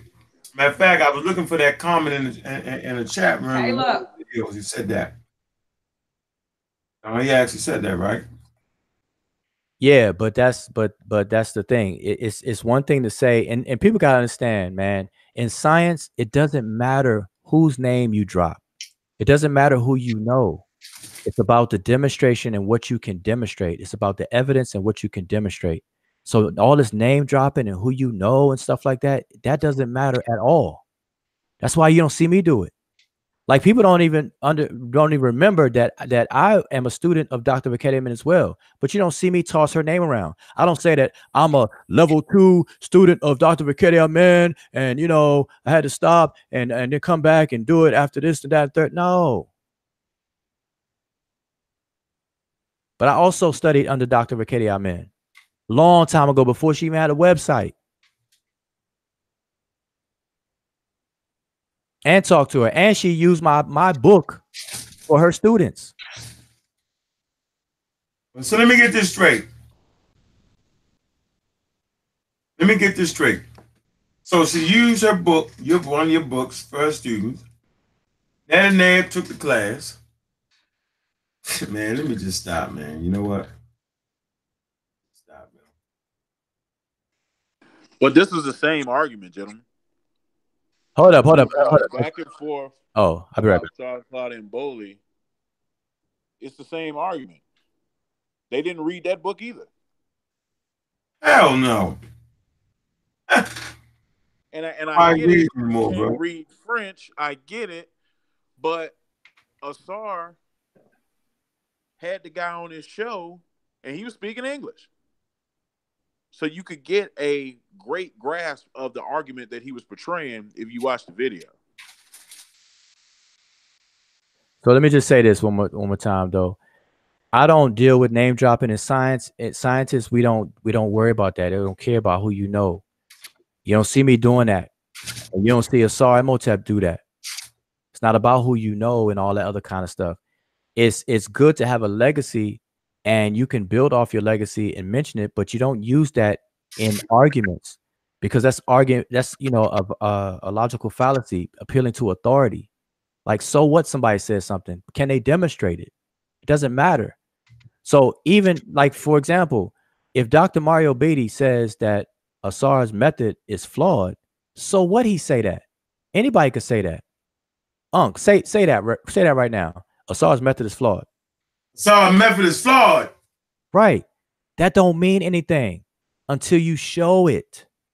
Dr. Mario Beatty did not show it that day, and he couldn't because it's just a brief presentation. That was not a debate. So don't get it twisted. I don't want anybody who's listening right now to get it twisted that the ASCAT conference was a debate. Had it been a debate, it would have been trouble. Especially if I was there. It was a blessing I was not there. Because I have questions ready. I stay ready. In fact, in terms of qualification and stuff like that, people don't know that I'm teaching some of Dr. Raketi Amin's students right now. So hear me on that. Grammar. Really? And I could bring them on anytime and they could tell you how I teach and let them give their opinion about how I teach and the quality or lack thereof. They can just speak for themselves. At this point, might as well keep pounding till they disappear. I don't want anybody to tell me I'm teaching people who are students of Dr. Raketi Amin, current students of Dr. Raketi Amin, and older ones. So don't get it twisted. Don't let nobody say otherwise. Y'all heard it from me. Pound them in the ground all the way. It's intellectual gunfight. It's all about your sources. It's all about demonstrating. It's all about getting this thing right. So I don't know. We got any more questions in the chat room? I think that was an excellent. You see that? He put some more Gardner codes in there. You see that? Wuja? No, in the chat. Let me see. Yeah, African Emporium. Yeah, he's repeating the ones he put. No, he's showing the one for black. The last one, African Emporium in the I6, the OWL, which is G17, D3 is the hieroglyph. He's talking about the actual one that is the color black. That's not the one we're talking about. Why you ain't jump on the link, African Emporium? I'll put the link in there, yo.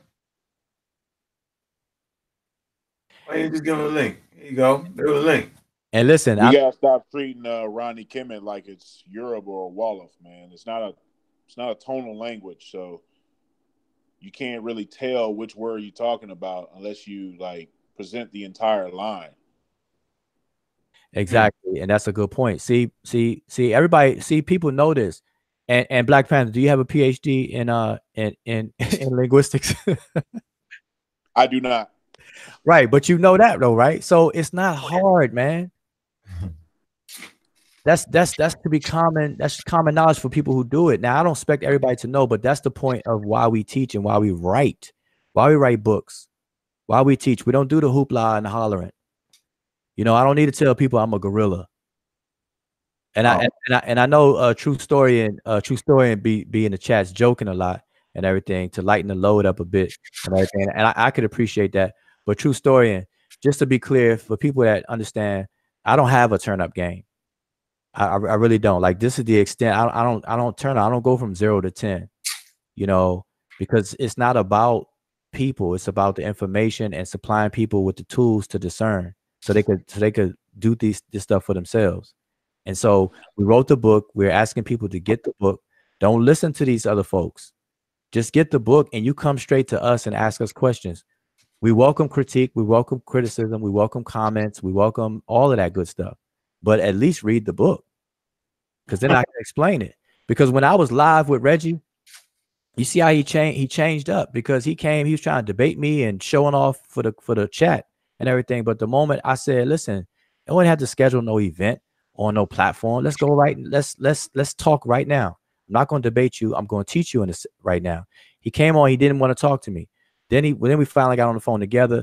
And after I showed him, explained, he admitted that everything on the page was correct. He just didn't like the fact that I didn't mention Black Bull on that specific page, or the Great Black. That's it. That's what it boils down to. I'm like, well, Reggie, if you want to mention that like that, then you write your book then. It had nothing to do with the goddamn debate question. Right. Just do your. Hey, truth historian, Wujawu is bad at sports, though. He was right about that. Oh yeah. I don't deal with sports like that. Yeah, you're right. Black Panther know that I I'll put a basketball football field in a minute.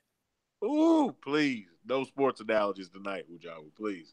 Yeah, I'll bounce a football on the basketball court.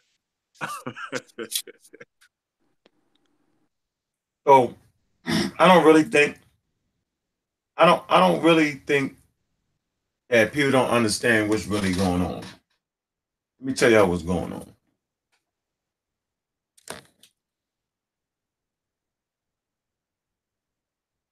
Tell y'all what's going on. Y'all remember Saddam Hussein? And they said you got from sun up, sundown, get up out of there. He ignored the warnings. United States and its allies formed a unit. Not only a unit, a master army. First thing they did was they didn't run in with all the goddamn troops. They sent the B-52 bombers. Right? Do you know what a B-52 bomber is? Upgrade. Sent them in first. High altitude bombers. Meaning that they didn't even know what was coming. All they could do was hit a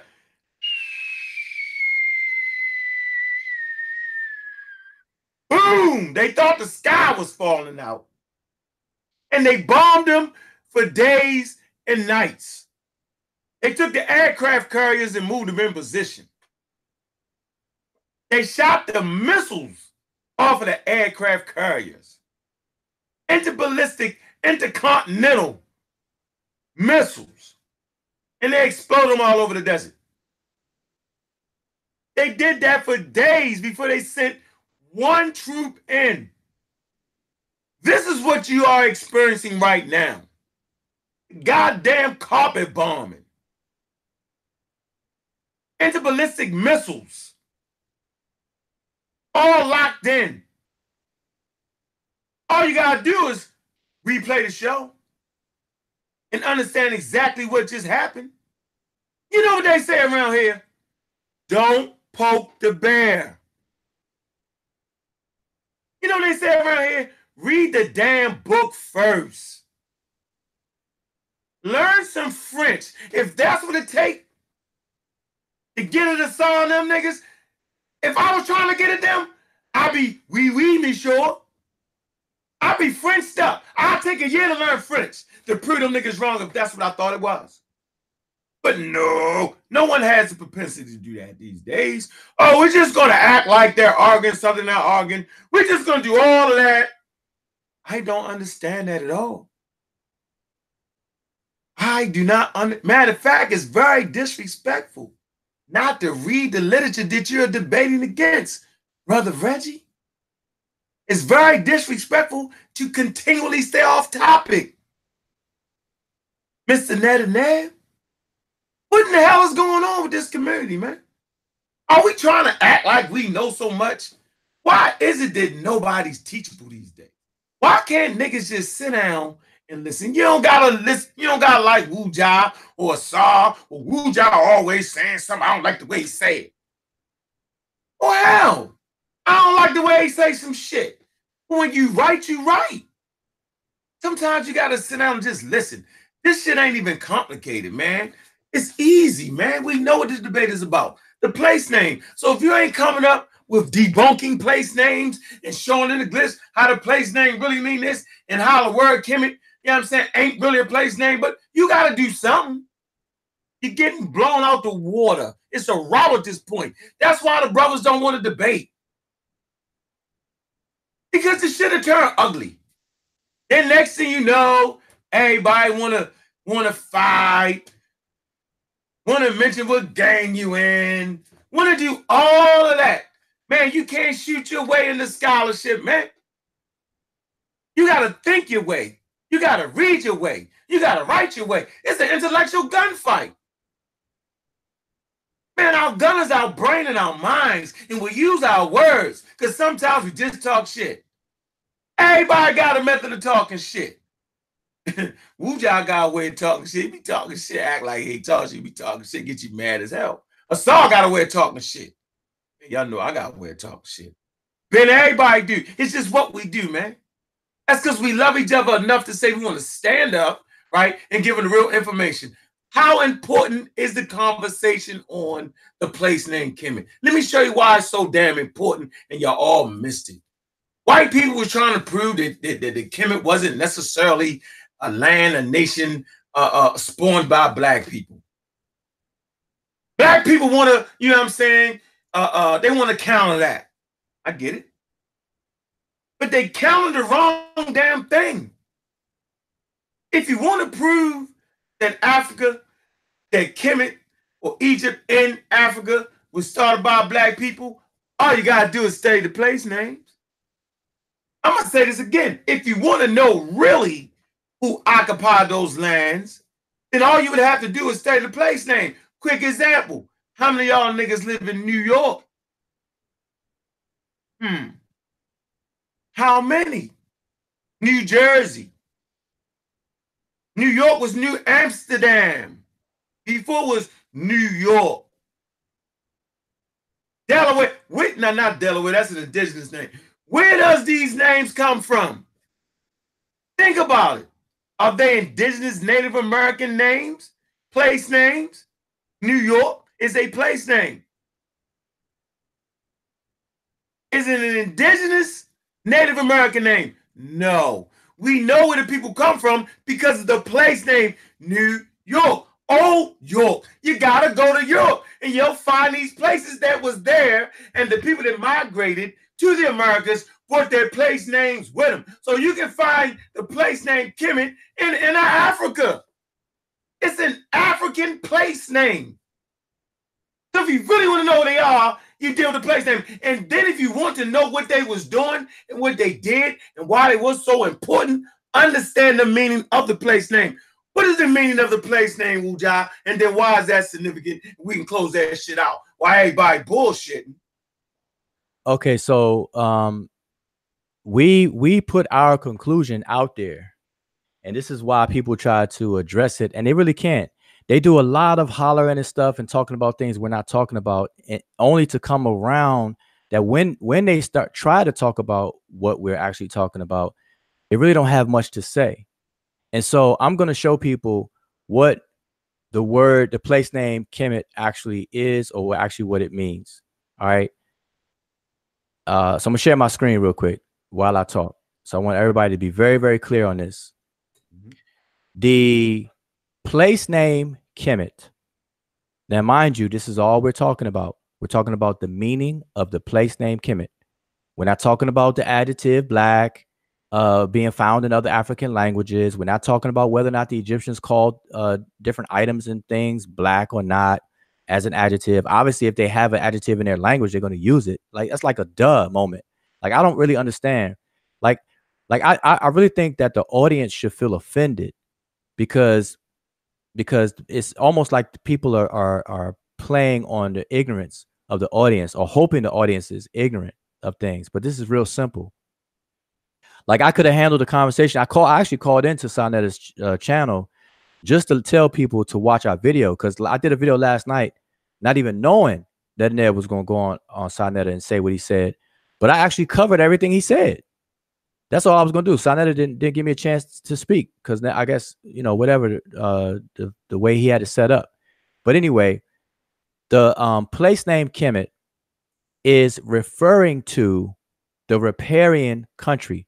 We translate it as the riparian country, or the riparian kingdom, or the riparian zone, however you want to call it, because, you know, country is more of a modern conceptualization, but they had a kingdom, obviously, because they had kings. Okay.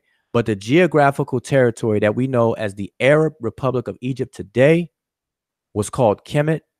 And what they mean by that is that it is the riparian zone, or the riparian country. And so the three variations that you see on the screen, put my cursor here so y'all can see it. The one on the left, the one in the middle, and the one on the right, they're all variations for the same word. Okay.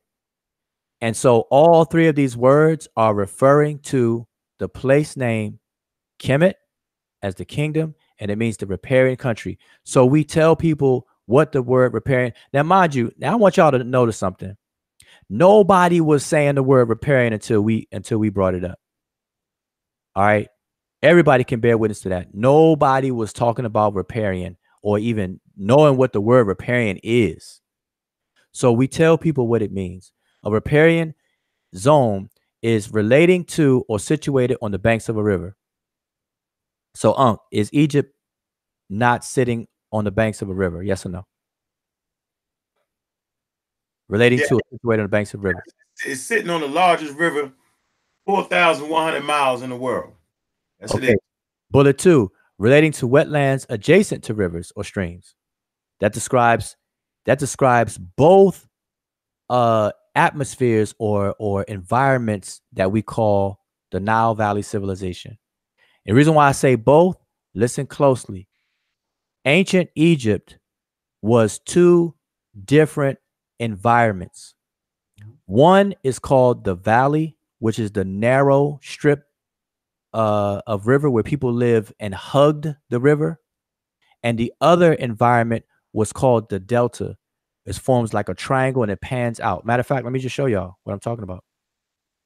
Let me just show you. The delta, where you find the Asiatics at, where you find Pyramuses at, where they claim Pyramuses was built at. Right here. So from this area going all the way down, it's very narrow. I think somebody got their mic open. From this area going all the way down is very narrow. This is the valley. If anybody looks up and knows what a valley is a deep impression in the earth that's flanked by higher ground. So a valley is like a sunken area that's wrapped or contained within two higher areas. So we call this a valley. So we got hills. So if you were to walk from the river going to the right, you're going to run into hills and desert, of course. And you do the same thing going to the left. You're going to run into hills and the desert, of course. So this is the Nile Valley. So even when people today say the Nile Valley civilization, they're only talking about this. I mean, they're talking about all of Egypt, but technically they're only talking about this. This part is called the Nile Delta. Delta is the triangle symbol in Greek language. And so because it has a shape of a triangle, they call it the Delta. And so you got the Nile Delta and the Nile Valley. I got a question. Yeah. Is Kemet indigenous to just Kemet, or are there other places in Africa that could be considered or is named Kemet? Yes, there's Cognis and Asar has done the work on the place name Kemet and showed those cognates. That's why I say people are going to have to get the book, because we outline that he has tables and shows. He shows the method first, and then he shows the demonstrate the reasoning behind it and the conclusions and all of that good stuff. So we basically showing the history behind it. And so then let me ask you this question and show you how calling Kemet black people don't fit into nothing. So people name things out of history, historical reasons. You know what I'm saying? So you name the place to let people know where you came from. You feel me? All right, you do that. And so these people that came over here in the Americas, they wanted to show where they came from. And so they named their places after their homelands. Okay. So next point is people name things out of, sometimes out of events, out of things that happen. You know what I'm saying? So in the 12th dynasty, would you say 11th for the 12th dynasty, Wuja? 11th dynasty. So what in the hell was going on that would prompt them? Because remember, the place name is not created on Kemet. They didn't name their kingdom that until around what? You said the 12th dynasty, right? 11th dynasty. Not my fault, 11th dynasty. So what in the hell would have been going on? Why would they do that? As opposed to naming a country black people. What was happening? Right. And that's just some logic, common sense that people should understand. Like, why would it take them to the 11th dynasty to all of a sudden recognize their skin color if the skin color was the inspiration for the place name? They was walking around floating invisible. Listen, skin color is not the inspiration for place names. And like I said, 3 years ago, we did a whole presentation on how Africans named their place names. We did a whole whole video on toponymy. We did a whole video 3 years ago. This is not new. Go back to it. And so, yeah, go back on our channel. It's still there. Watch it. But let me come back here. So what we're saying that Kemet is, it's a riparian country. And the dichotomy is this. And I want people to understand this. This is a little teaching moment. All right. I want everybody to listen very clearly. In the ancient Egyptians' conceptualization of their territory, their land, they had 2 dualities, which means they had 4 separate realities. Okay. 2 dualities, 2 pairs of 2. All right. One pair I already explained.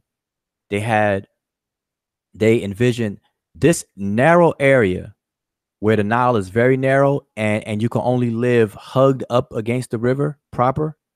Okay. Nobody's living out here. They had a few posts out here to do mining, to mine precious metals and things like that. But nobody was living out here. All right. Everybody lived right on up in close to the river. This is called Ta Shema'u. Okay. This is what we call Upper Kemet. And it was upper because of its elevation, not because it's up on a map. All right. The second conceptualization, the dichotomy with this is the delta, which is we call Lower Kemet. Why? Because it's low, it's at sea level. It dumps out into the Mediterranean Sea. Okay. So this is why we call lower because of the terrain level, upper because it's going towards mountain. Okay. The further down you go, especially into Uganda, Kenya, and we get to Lake Victoria and Lake Tana. Those are up in the mountains. All right. So that's one dichotomy. That's one duality. You have upper and lower. Then the second reality duality is between inner and outer. So this is where you get the wet areas or areas that's accessible to water versus areas that are inaccessible to water. So you get the dry areas versus the wet areas. And the dry area was on both sides of the wet area. So you have Kemet, then you have Desheret. And so people would like to say that it's black versus red, but that's not the dichotomy. The dichotomy is wet versus dry. Water is necessary. Water was the essential thing. The Nile was the most important thing to the ancient Egyptians' very survival. It wasn't their skin color. It was water. And water is the inspiration, because after the 11th dynasty, the reason why the Egyptians started to call the entire kingdom Kemet was because before the Middle Kingdom started, you had a first intermediate period. And I'm going to ask anybody on the panel, what was the major catalyst that caused the intermediate period, the first intermediate period? Does anybody know? Drought. There you go. A drought.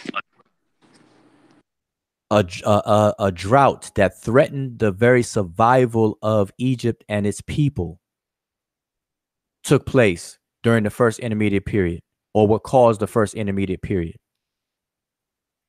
Coming out of it, when the Nile started to flood properly and flood right, they had access to water again in the normal levels.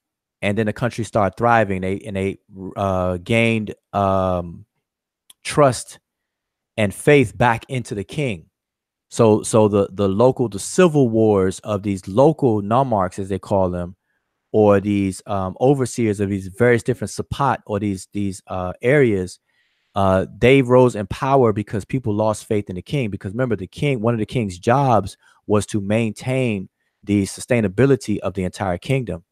And when the water fell short and droughts occurred, they felt that the deities and the king didn't have the power or wasn't running the kingdom properly. So they lost faith in that. So they gave that power over to the nomarchs, the local governors. They had to step it up. And they did.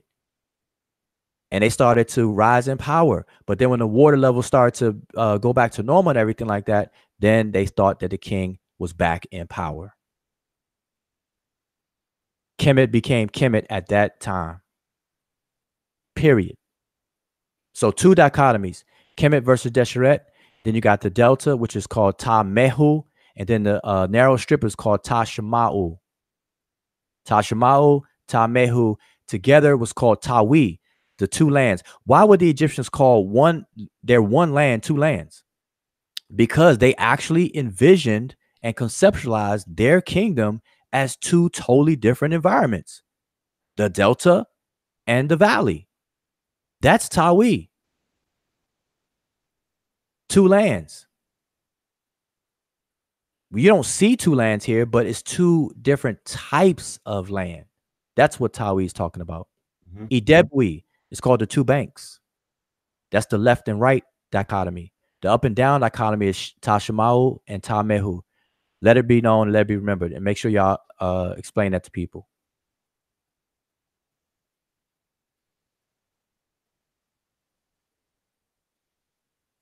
Y'all still there? I'm right here. You hear me? Yep. Yeah, I was looking for this article to show when exactly the Sahara switched back and forth. So you could actually see that.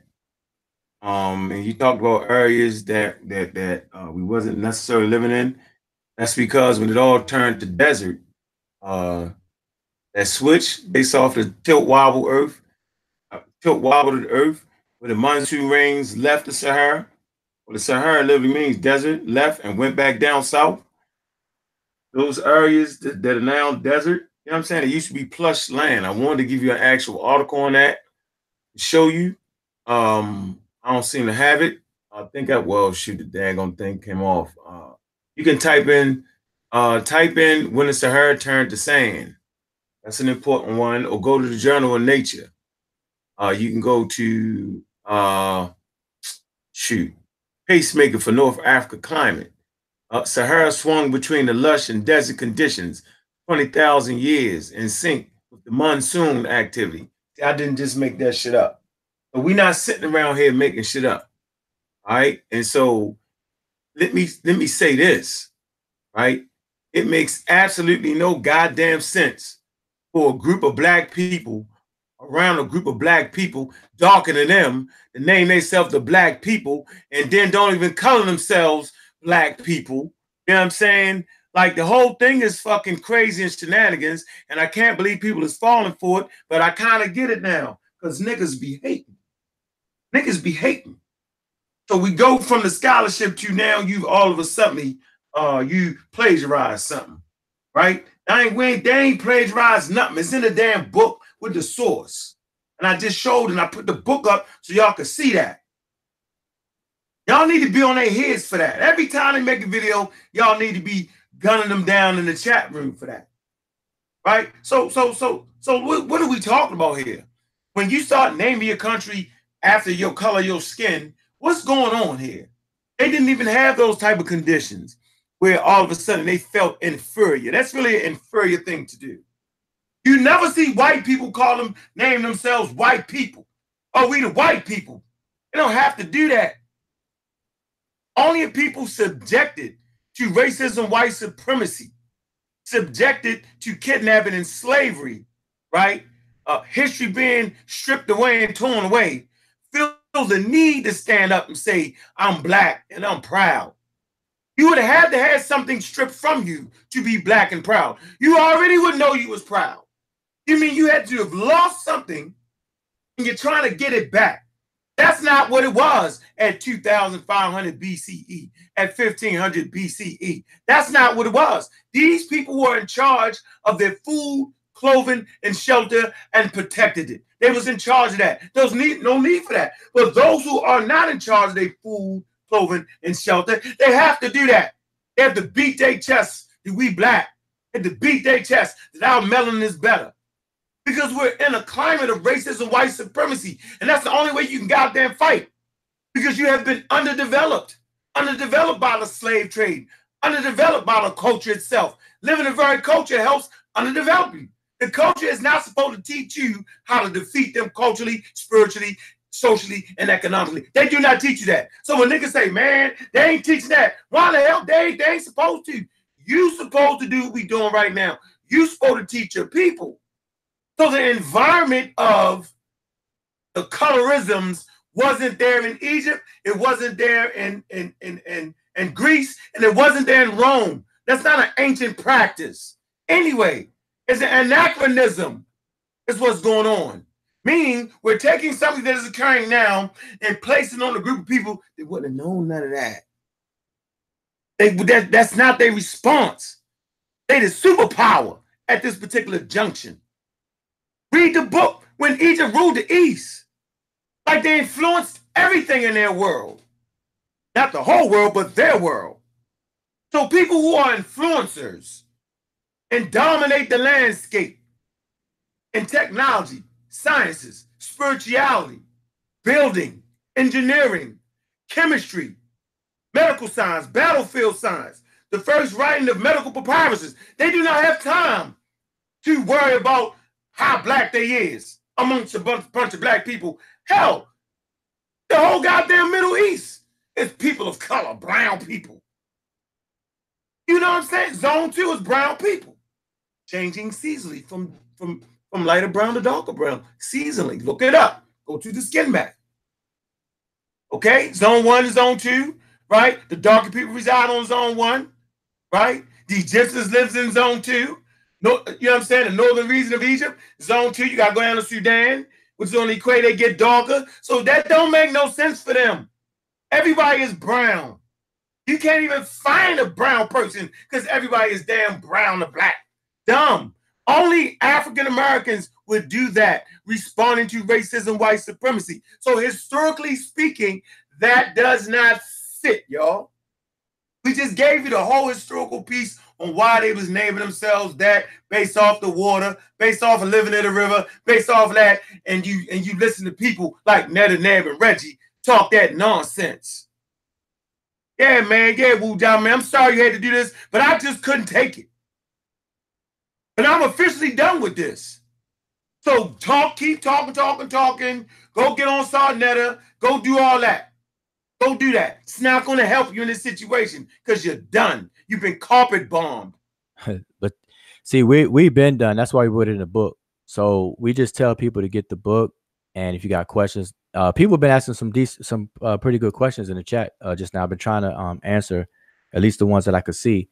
So hopefully, forgive me if I didn't see all people who are addressing me, but I can only type. I can only do which ones I could see. Well, but scroll back up and grab them. Yeah, I only could scroll up. It only allowed me to scroll up so far. But I answered some people who was asking some good questions. But let me repeat it though for the record, because I think it was some good questions. Somebody asked me, is the name Kemet, the place name Kemet, an exonym? And for those who don't know, an exonym is the word exo means outside, so it's a name, and nim from onym we name. So it's a name that's acquired from foreigners. It's when foreigners name you or name someplace or whatever. And so I told him no, that the place name Kemet is an endonymic toponym, which means that the Egyptians named that themselves. That's their own homegrown indigenous name. Okay, so it's an endonymic toponym. All right, so that one was one question. And then I think True Storian asked, was there what anybody call white? And I was telling them that in terms of Kemet, there's no phrase or word for white people. All right. So they didn't see our modern conceptualizations of race is a modern social construct, and it's a ranking system. You know, I did a video on this as well, you know, and they didn't have that in ancient times. And that's something that people just going to have to wrap their minds around. They did not do that. Of course they made distinctions between people, but the criteria for those distinctions are not the same as what we use today. So the modern constructs did not exist in ancient times, period. People just got to understand that. And you should seek out what were those requirements. And I'll just name a few right now so people could start looking them up. A lot of African communities just makes distinctions between populations of people based on a couple of major things. Language, because if you don't speak the same language, you would consider a different, a distinction was made.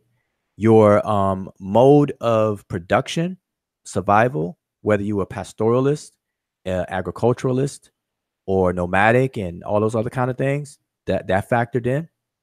Your choice of weaponry. What was your defense mechanism? What was your main choice of weaponry? Okay, those kinds of things are also factored in.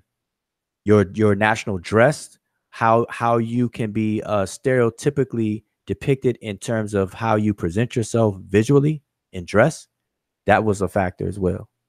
So all those kinds of things, just to name a few, were factored in. But this whole color thing was not their cup of tea. Period. The Egyptians themselves, 99% of all Egyptian art is they use the red pigmentation called desher or jiru tiriu, which means red pigment. They use red pigment and a shades of red that we call brown or reddish brown to depict themselves in 99% of the artwork for over 3,000 years, y'all. You can walk from Dynasty 1 all the way to Dynasty 30 and you will see this red pigmentation for men, period. And where you do see the rare instances of somebody being painted black pigmentation, it has a funerary connotation. And just read the text and you'll figure all that out. So, you know, I missed questions. Okay, so somebody asked, and forgive me if I can't scroll all the way up, but somebody asked, Wujao, how does what is called Nubia play into all of this? See, these are good questions, y'all. First of all, understand that there's no such thing as Nubia. I mean, Nubia is a misnomer. So let me just say that outright. Nubia is a misnomer. Here we go. Another debate. Yeah. Hey, I knew it was called. Man, but that's what I'm saying. No, what people presently try to call Nubia was called by the Egyptians Ta-Nehisi. Ta-Nehisi was a whole region that was south of Kemet. Okay. Those people were considered distinct people from the Egyptians by the Egyptians themselves. So the Remich did not see themselves as the same as those people who came from Ta-Nehisi, or we call it the Nehisiu. They're different. Now, Nubia is actually within Egypt, but that's not what people mean today. When people say Nubia today, they're talking about Sudan today. They're talking about south of Egypt. Mm-hmm. It was never called that. It was called Ta-Nehisi, and within Ta-Nehisi, you had different places called Wawat, Iram, and all that stuff. You got Kush down there. They call Kash. That's down there. But Nubia is actually in Egypt in two prominent places. Today, you can look up, you can Google this. You can go on Wikipedia and look up these two places. Ombos, O-M-B-O-S, Ombos, and then Kom Ombo, K-O-M-O-M-B-O. Kom Ombo and Ombos. Those are two places that were anciently called Nub. The word Nub is gold. And so those two places would be your original Nubia. And one of the two, out of the ones I said, is the ancient pre-dynastic site called Nakada. Those would be your original Nubians, but they would be Egyptians. That's not what people are talking about. So hopefully that cleared it up. So how they play into this? They don't, because they're not Egyptians.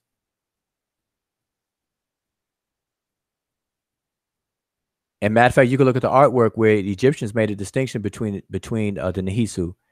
They painted them darker than themselves. The Egyptians used reddish brown. They painted the Nehisu people south of them darker colors. Whenever the Nehisu was in the same scenery as an Egyptian, they're always darker.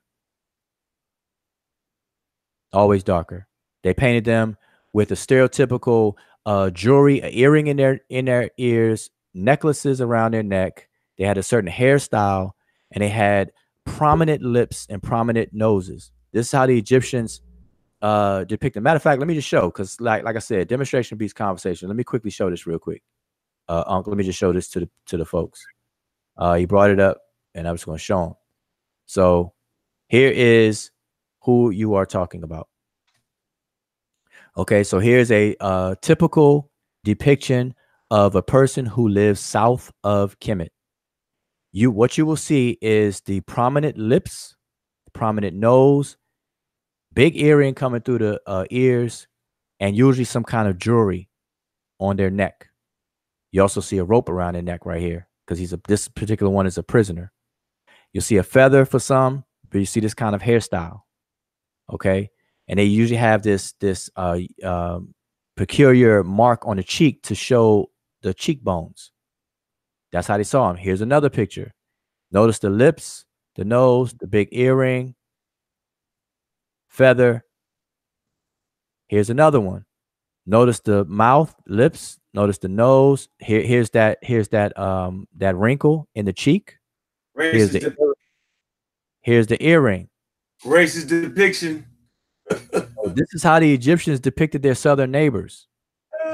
Okay. Now, if we were to look at this outside of the ancient context and we would look at this today, we would call that racist, because this is what these racist cartoons, like these cartoons are considered racist cartoons.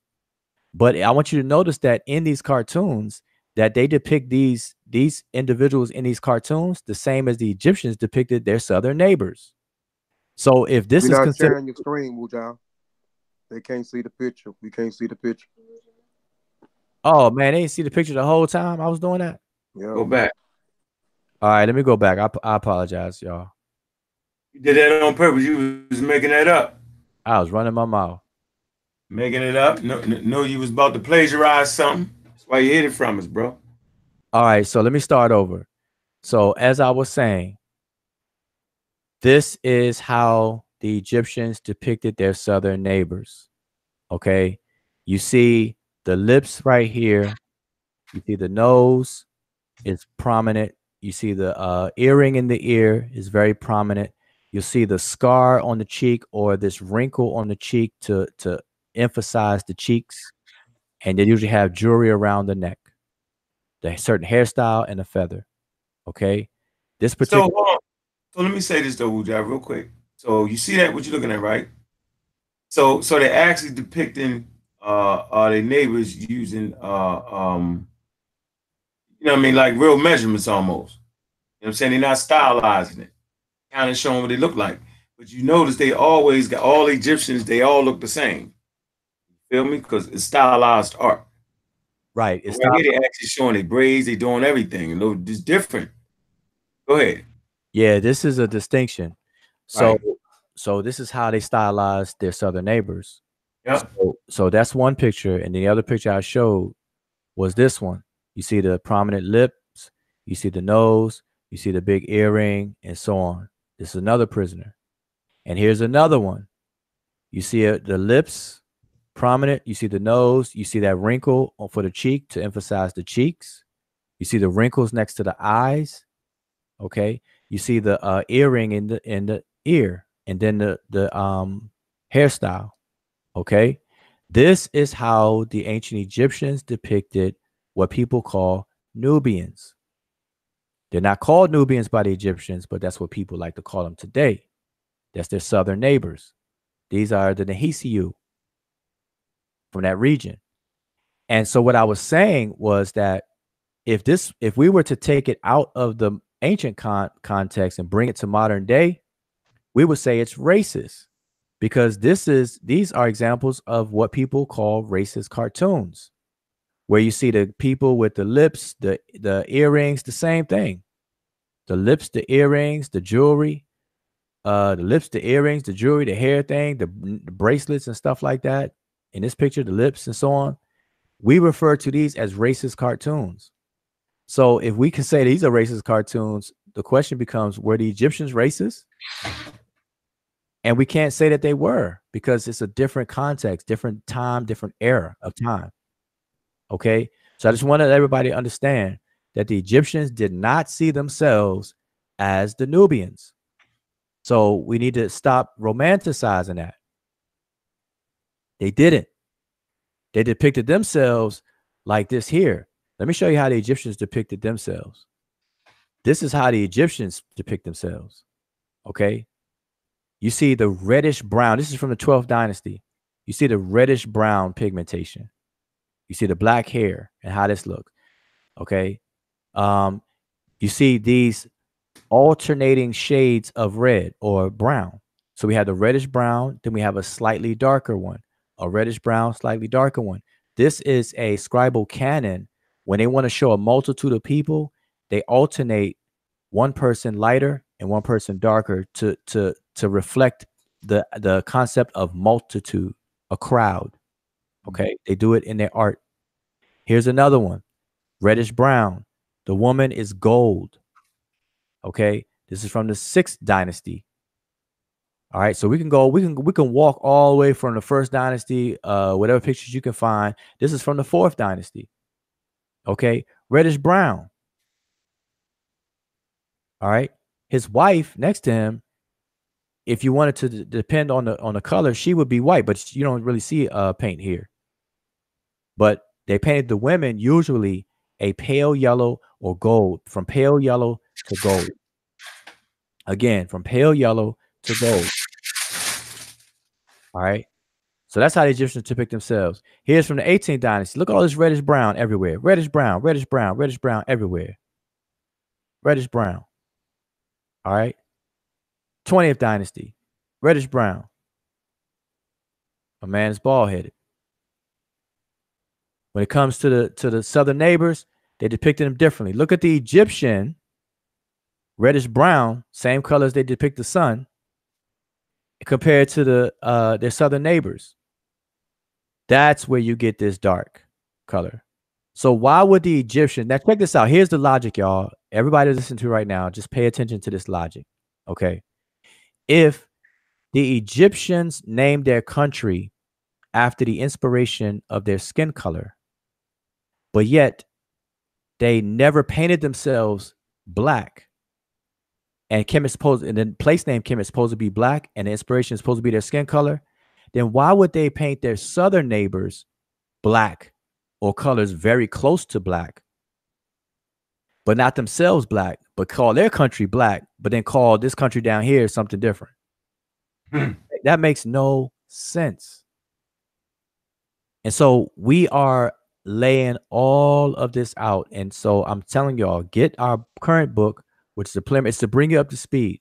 But in the fall, we hope to publish the full publication, which is going to be work that has never been done before. This is pioneering work. Don't believe the hype. These folks don't know what they're talking about. This is pioneering work that nobody's done. No scholar has done. And scholars admit this. They will tell you that no one has done that work. It's all been an assumption. All scholars have assumed that the Kim in the place name Kemet is the adjective black, but they have never demonstrated that. They've never done the necessary work to show that. Period. But that day has changed now. Now with the Shemsu Heru research team, which includes myself, Sanjeti, and Saramotep, that has changed. All right, but that's all I wanted to share. Yeah, well, like we did a thorough job on that, man. Now we calling back the fighter squadron, calling them in right now, right? And everything is smooth going and it's all flattened out, right? Y'all already know what it is. So, yeah, I'm thinking it was a great show right here. Yeah, Chuck, you know I sent you the link too, Mr. Morgan. So, yeah, man. Yep. It's all gravy. Appreciate y'all tuning in, man. Got 126,000 people. I see you, Zan. I see you. Shaz Mubatar, where the hell you been at? True Historian, MBK, y'all know what it is. The Great Kaaba. Kaaba the Great. Y'all know what it is. Who else we got? I see Mr. Reed, Omar Reed. Yeah. I see you, y'all, Danielle. God damn. I can't even read your name, man. Gotta do something a little more simple than that. Who else we got in there? African Emporium, Dagger Squad. You know what I'm saying? Hold on, my thing froze up a little bit. Man, I hope y'all enjoyed the show. But yeah, net and there, man, for the record, man, you pseudo bro with all that, man. Yeah, you doing a little bit too much, man. Stick to the point. Stick to the real debate topic, all right, and then see where you at with that. All right, I see you in there, Black. Gullah, I see you. I see you. All right. Who else I see? Important. Raw, I see you. Kwame Mayat Raw, I see you. Lex Luthor, yeah, I see you. Hey, let me answer this question. Somebody said, did the Egyptians say that the earth was flat? Yeah, they sure did. They fell off. That's why they had all their pictures flat like that to match the flat earth. They wanted to match it up. Yeah, but to answer that, you know, the Egyptians called their land Ta, and Ta is depicted as a flat strip of land because the inhabitable parts of where they lived at and where they preferred was flat. But they were not talking about the whole earth at all. The Egyptians weren't even concerned with the whole earth. All right, so let it be known. Like today, we gotta understand, man. Y'all, we really have to slow these conversations down, and we gotta really have a paradigm shift. Today, we talk in global terms. Why? Because we have way better modes of transportation. We could travel the globe we could trek the globe real fast today. Get in a plane, 8 hours. 8 hours in any direction pretty much take you around the world. 8 hours to the east, 8 hours to the west. From the East Coast here, it pretty much gets you where you need to go. Almost. You know what I'm saying? Yeah. So I'm saying that we talk in terms of global stuff. You know, we could reach out globally. In ancient times, man, they didn't have the concept of the same concepts we have. Not even the concept of a continent. Y'all got to understand that. So all this talk about flat earth and stuff, as far as ancient people is concerned, nah, they weren't worried about the whole earth. So anything that they conceived would have just been, you know, what they saw in their environment empirically, and then what their imagination may have drew when they contemplated. But the Egyptians did not do that. All right. The fact of the math that they used to build these temples and things lets you know that they did not think of a flat earth. The math would not have worked out the way it worked.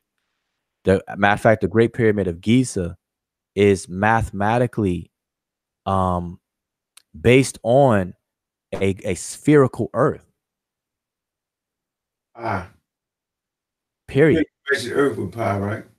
From the height to the base, and right. from the base, the acreage, the how much area that it takes up. These numbers are multiples of the numbers that measure the actual circumference of the earth. Did it mean they traveled the earth? No, they didn't have to. They observed certain things, certain phenomenon in the sky, in the day and the night, to make these calculations. They didn't have to witness it empirically. Yeah, how many times? You know how long it takes for the Earth to go around the sun? Even their calendar system. I mean, it's a lot, but you know, but the answer is no. Yeah, so all right, man. I see you in that Dagger Squad. Late, better late than never. Hotep, I see you. All right. So yeah, man, look, we out of here, man. I ain't want to run it off, but yeah, we had to drop them weaponry in real quick. So I just want y'all to know, anybody can goddamn get it at the end of the day. All right, let's get that straight. Hey, real quick, I just want to tell people, just go get the book. Some nice work in the book.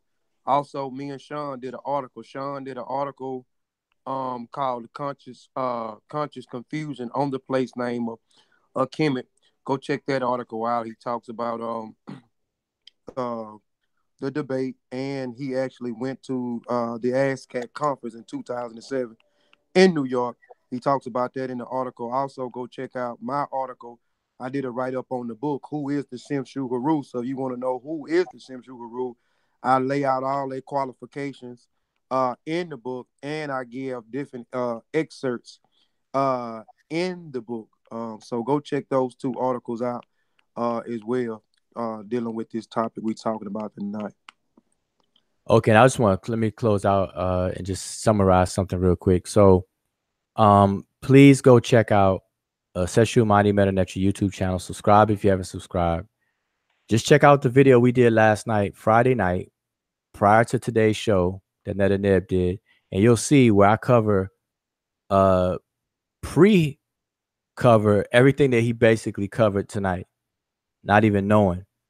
So this is not new, it's not old. Don't believe the hype. In terms of the intellectual dishonesty, no such thing exists. In terms of plagiarism, that's a fallacy, that's false. We list the citations and all that kind of stuff. We talk about the style. See, these people are not just used to scholarship, obviously. And we never make claims about Kemet or the word Kim not being black. Like, for example, Sonetta, the way even Sonetta asked the question, he said that he did it, Sonetta did an interview on a corner, I think when they were celebrating I think Dr. Ben's name being put as a street on the street, either him or I believe it was, right? Dr. Ben's name was being honored, right? Mm-hmm. During that time, I think he ran into Mfundishi, Mario Beatty. I think Reggie was out there, and he asked them the question. And see, the way people ask the question, like people are saying the Amara Squad or us, like they just say Amara Squad. They don't know this is Shemsu Heru research team. But they say Amara Squad is saying that Kemet doesn't mean black. That's not what we're saying. Stop saying that. We're not saying that. All right. We're very specific in what we're saying. People need to just chill out, read the book, and realize what we're talking about. Because it's a lot of wasted time. So that's why I got to tell people to get the book or ask us what we're saying. Or watch some videos we're doing, because we say it over and over again. We've been consistent. We are not moving the goalposts. All these other people are moving the goalposts. They're conjuring claims that's not made. They're moving the goalposts. Once they try to impeach something, they abandon it, but they don't want to admit it. And then it's like just hate, just straight up hate for whatever reason. Like I could care less what any other videos that they make. That's why I tell the brothers, I don't debate Reggie. Listen, the brother Reggie is a good brother. I met him. I had no problem with the brother. I told him the same thing. I don't see him as an equal or a peer when it comes to this. So I don't debate people like that. Same thing with Ned and Neb. I would tell the same thing with Unc. If Unc tried to scream, debate me, or I challenge to a debate, I'd be like, Unc, man, sit down. I'm not debating you. So it's not personal at all. These people are not competent. And I can tell, because the way they talk about stuff, when they talk about the femininity rule and stuff like that, they didn't know. They don't know.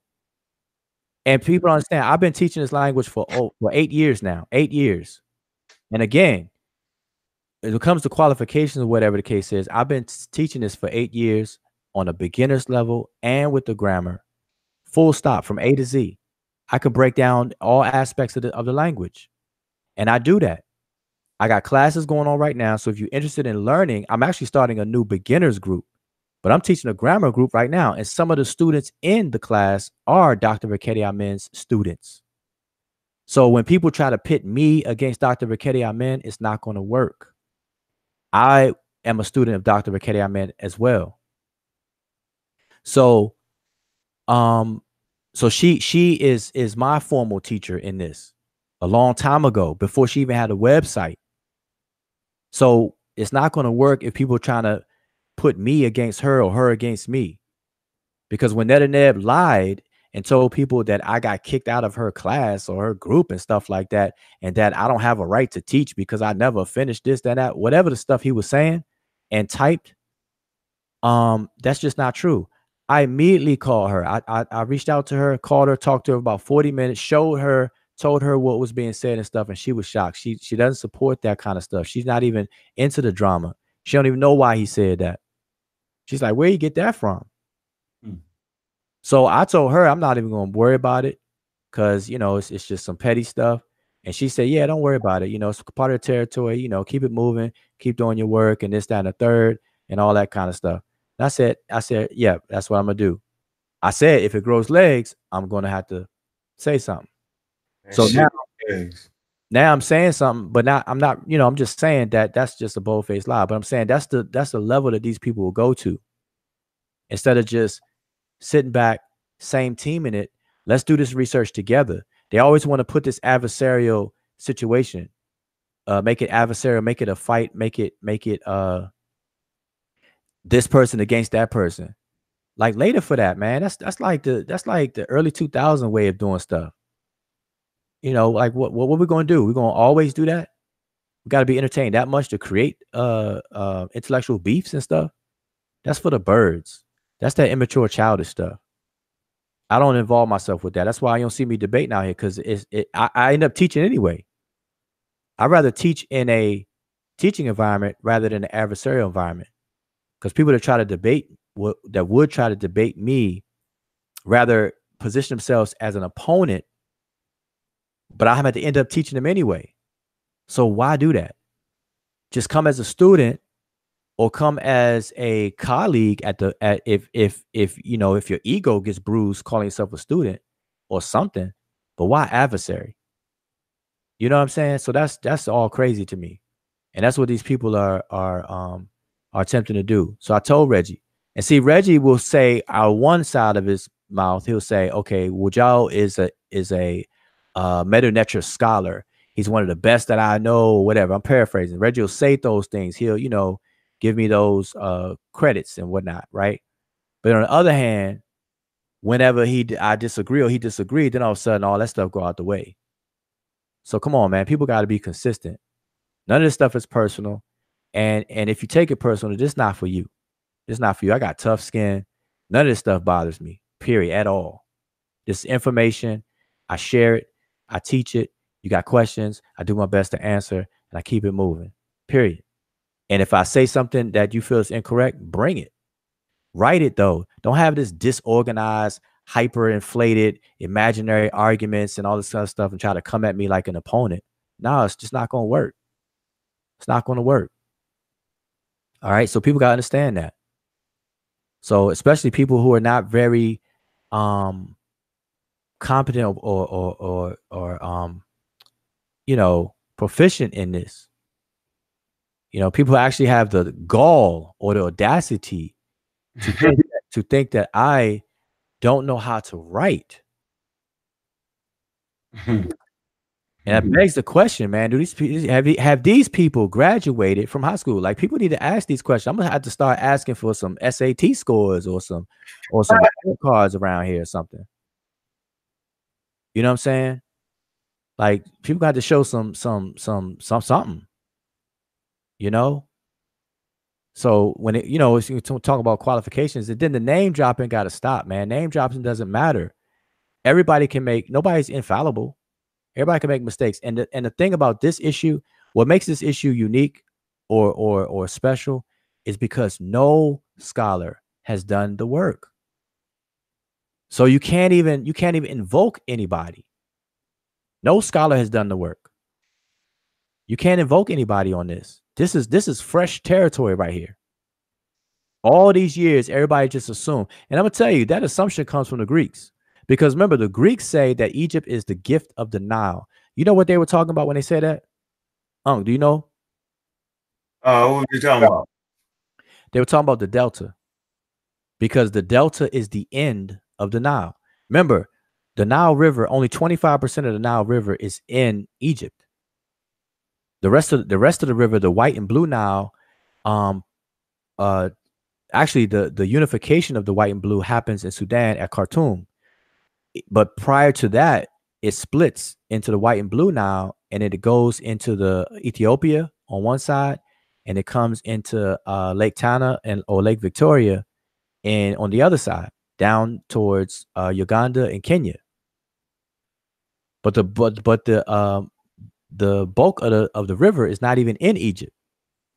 So Egypt deposits its gifts. The Nile deposits its gifts down to Egypt at the completion of the Nile.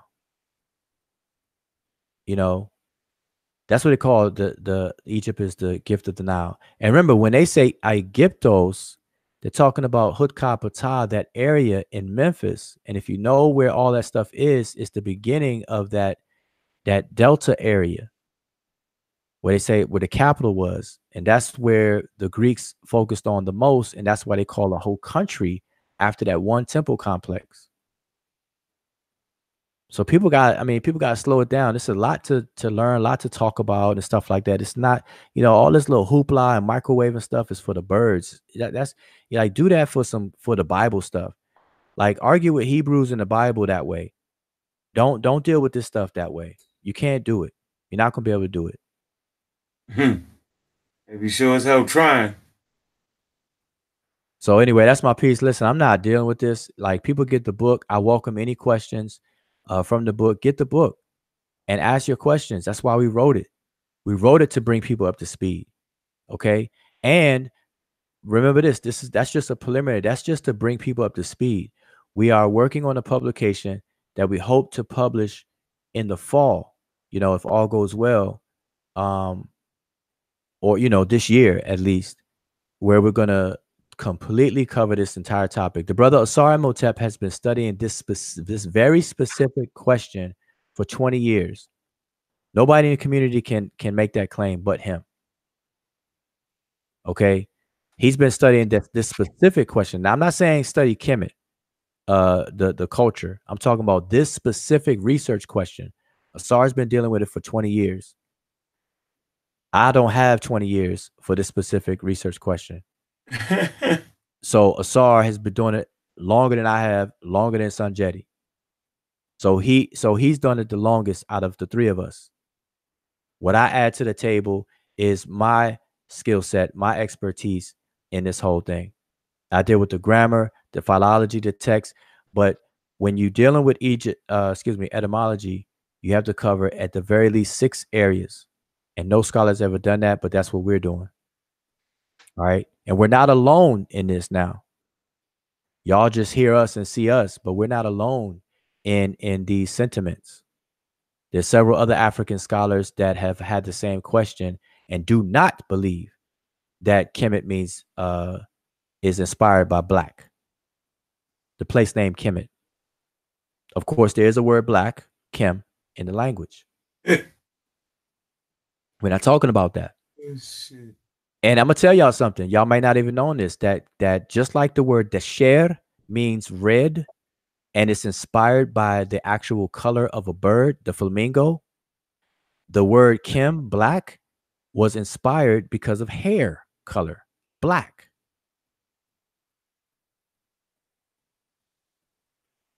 All right, I paused so that could sink in. That's why the word for black in the adjective form has a determinative of a hair glyph because it was inspired by the color of hair, black hair. That's why the Egyptians painted their hair black, but they painted their skin red. Don't get it twisted, all right? So I just want everybody to understand that. Don't get it twisted. Hey, man, make sure y'all support abs you wear, man. You know what I'm saying? Yo, get your shoes, your sneakers, man. We got the different colors, different flavors, man. Y'all got to make sure y'all step up, man. Do that thing, man. Abs you wear. You know what I'm saying? Fashion that connects you back to the cosmos. Scientific literacy. Y'all know what it is, man. I think I share the sentiments of everybody that we didn't beat the topic to death, and we just wanted to let them know. You know what I'm saying? We see you. You know what I'm saying? Running around making up shit, and you make you famous. Make you famous. Yeah. So you say the research. Go ahead. What you going to say, Wuja? Yeah, I'm saying these folks got to stop trying to debate, man. I'm telling people, send me your teacher. Don't come.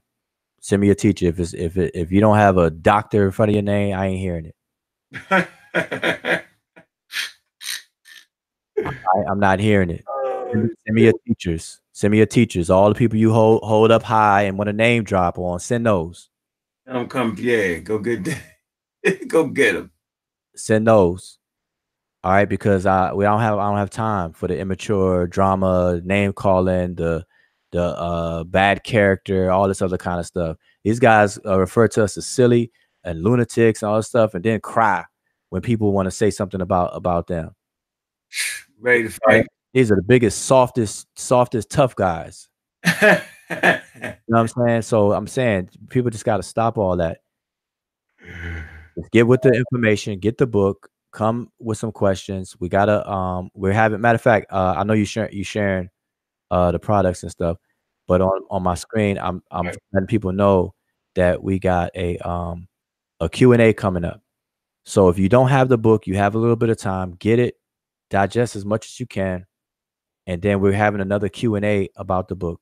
Myself, Sanjeti, Asar, we are gonna go live, and it's going to be a Q&A session based on the book. So as you read, write down your questions, do all that good stuff. All right. And we'll address them. We did one already, but we're going to do a second one. We're going to do a second time. And mind you, we published this book in April.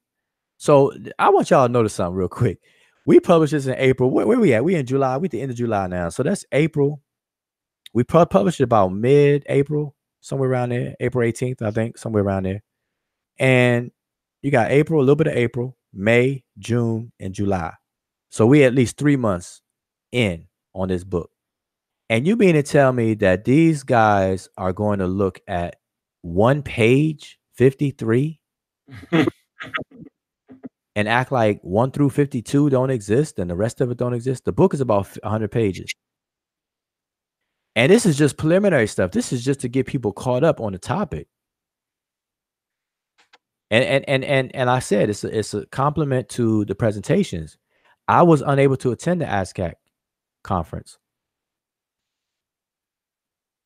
Whether I attended or not, we wanted to make sure people could have something tangible to walk away. Not a little staple leaflet with a couple of pages. We actually published a book, you know, so people can have something that's going to hold, got a spine and hold, got pages, and it brings people up to speed. All right. It's not a pamphlet. It's not a thick book. It's 100 pages. You know, and the trim size is 8.5 by 11. So, you know, it's not going to be thick. Of course, we could have chose a 6 by 9 and then it probably would have been 140 pages. Same info because of the size. But no, it's just it's a nice read. So get it, read it, get caught up to speed, then come with your questions. Understand the arguments. We're not saying that Kim does not mean black. We're not saying that the feminine form of the word Kim, which would be Kemet, but that's Kim in the feminine. That's a different word. That's different than the place name Kemet. Man, people gotta understand. We explain all that. So yeah. Anyway, man, I'm done. And I'm saying all this now because listen, I'm not my toleration is done. I'm not tolerating any of this because we've done videos like this is 3 years old. We've done videos. I've been teaching about demonyms, ethnonyms, toponyms. I talk about adjectives. Everything that they try to bring up, we've already done it. Like I know our channel is not as popular as you know some other platforms, you know, and stuff like that. But go check out our archive. Check out the videos. We've done all this stuff. We explain everything. And then when people do videos like earlier, y'all will be equipped to ask some good questions and be like, man, why are you wasting your time? Get out of here with that. You know? So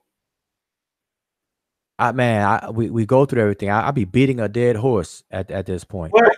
Beat the horse, dug the horse up, buried it again, and dug it up and buried it again, dropped a thermonuclear weapon on it, waited for the radiation to clear and stuff to grow again 1 million years later, then shot it up again and blew it up again. Yeah, that's what we do around here. All day, every day. Real quick, Africa Emporium put up 2 different words. One is Kemet, as you see on the cover of the book. That is the riparian country. Because I want y'all to understand that the whole kingdom is not black, man. Even geological or topographical, it's not black. Because both the desert and the fertile areas collect together. as the whole kingdom was called Kemet. Stop that. All right. Stop shenanigans. Stop that. The other word that African Emporium put up is the word that is in the hymn to Senwasoret the third. As a matter of fact, I want y'all to do this. So let me show this real quick. All right, hold on. Let me stop sharing. Just showing the products, god damn it. Go ahead, I ain't sharing. Hold on, get my thing on.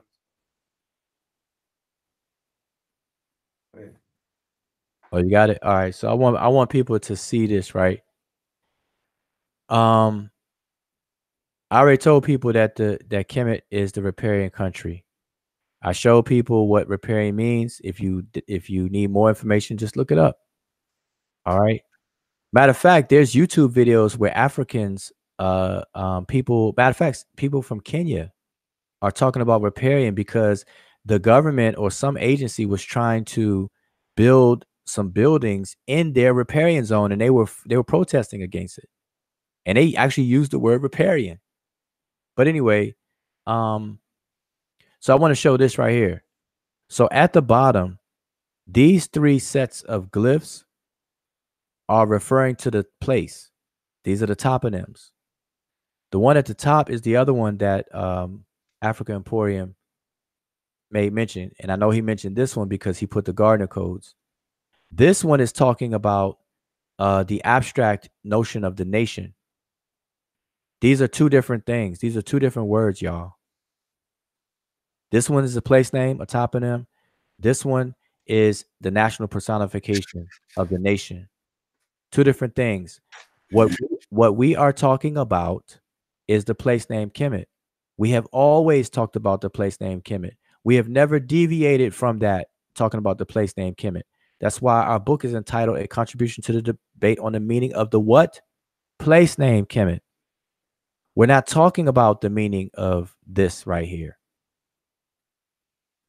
Okay? But because people keep bringing it up due to whatever, we are educating people on this. This is a national personification. So what people should do, right? Do this, right? This specific variation.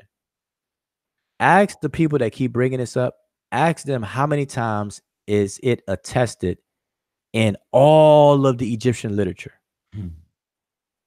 How many times it's attested? Just ask them that. I'm not even giving y'all the answer. Just ask them how many times it's attested. And mind you, I'm talking about over a 3,000 year period, 3,000 years. Ask them how many times is this attested in Egyptian literature? And then ask them how many times these variations are attested. And I want you to compare. All right. As a matter of fact, I think Asar had put that in the book. So if you had the book, you already know the answer to my question. All right. But anyway, I just want everybody to understand that. All right. So that's the difference. Above this black line, different word. It's referring to the nation in the abstract. Below the black line, it's talking about the toponym, the place, Kemet. That's why you see the irrigation channel as a determinative. You see the intersection of a water basin for this one and the same for this one. Okay? Intersection of water basin. The Egyptians didn't have streets like that. And we're going to get into that bull, though. We're going to talk about that bull in the upcoming book. We got a lot that we haven't even said. We haven't talked about yet. I know this shit. That's what I'm trying to say, yo. Like people, that's why I said, listen, y'all, don't get it twisted. Don't believe the hype. Trust me, man. Don't believe the hype. Do not believe the hype. We got this covered. We got this. All right. We got this. We're going to talk about all that stuff. All right. That's why I don't have no turn up true story. And I don't have no turn up because I mean, it ain't nothing to turn up on. Anyway, I'm done. All right, man. Look, we out of here, man. Shit. Let me see. Appreciate y'all coming through, man. At Garfield, I'm gonna hit you up in a minute, man. Look, man, Black African Power, man. I'm a Raw Squad Up, man. Y'all already know what it is, man.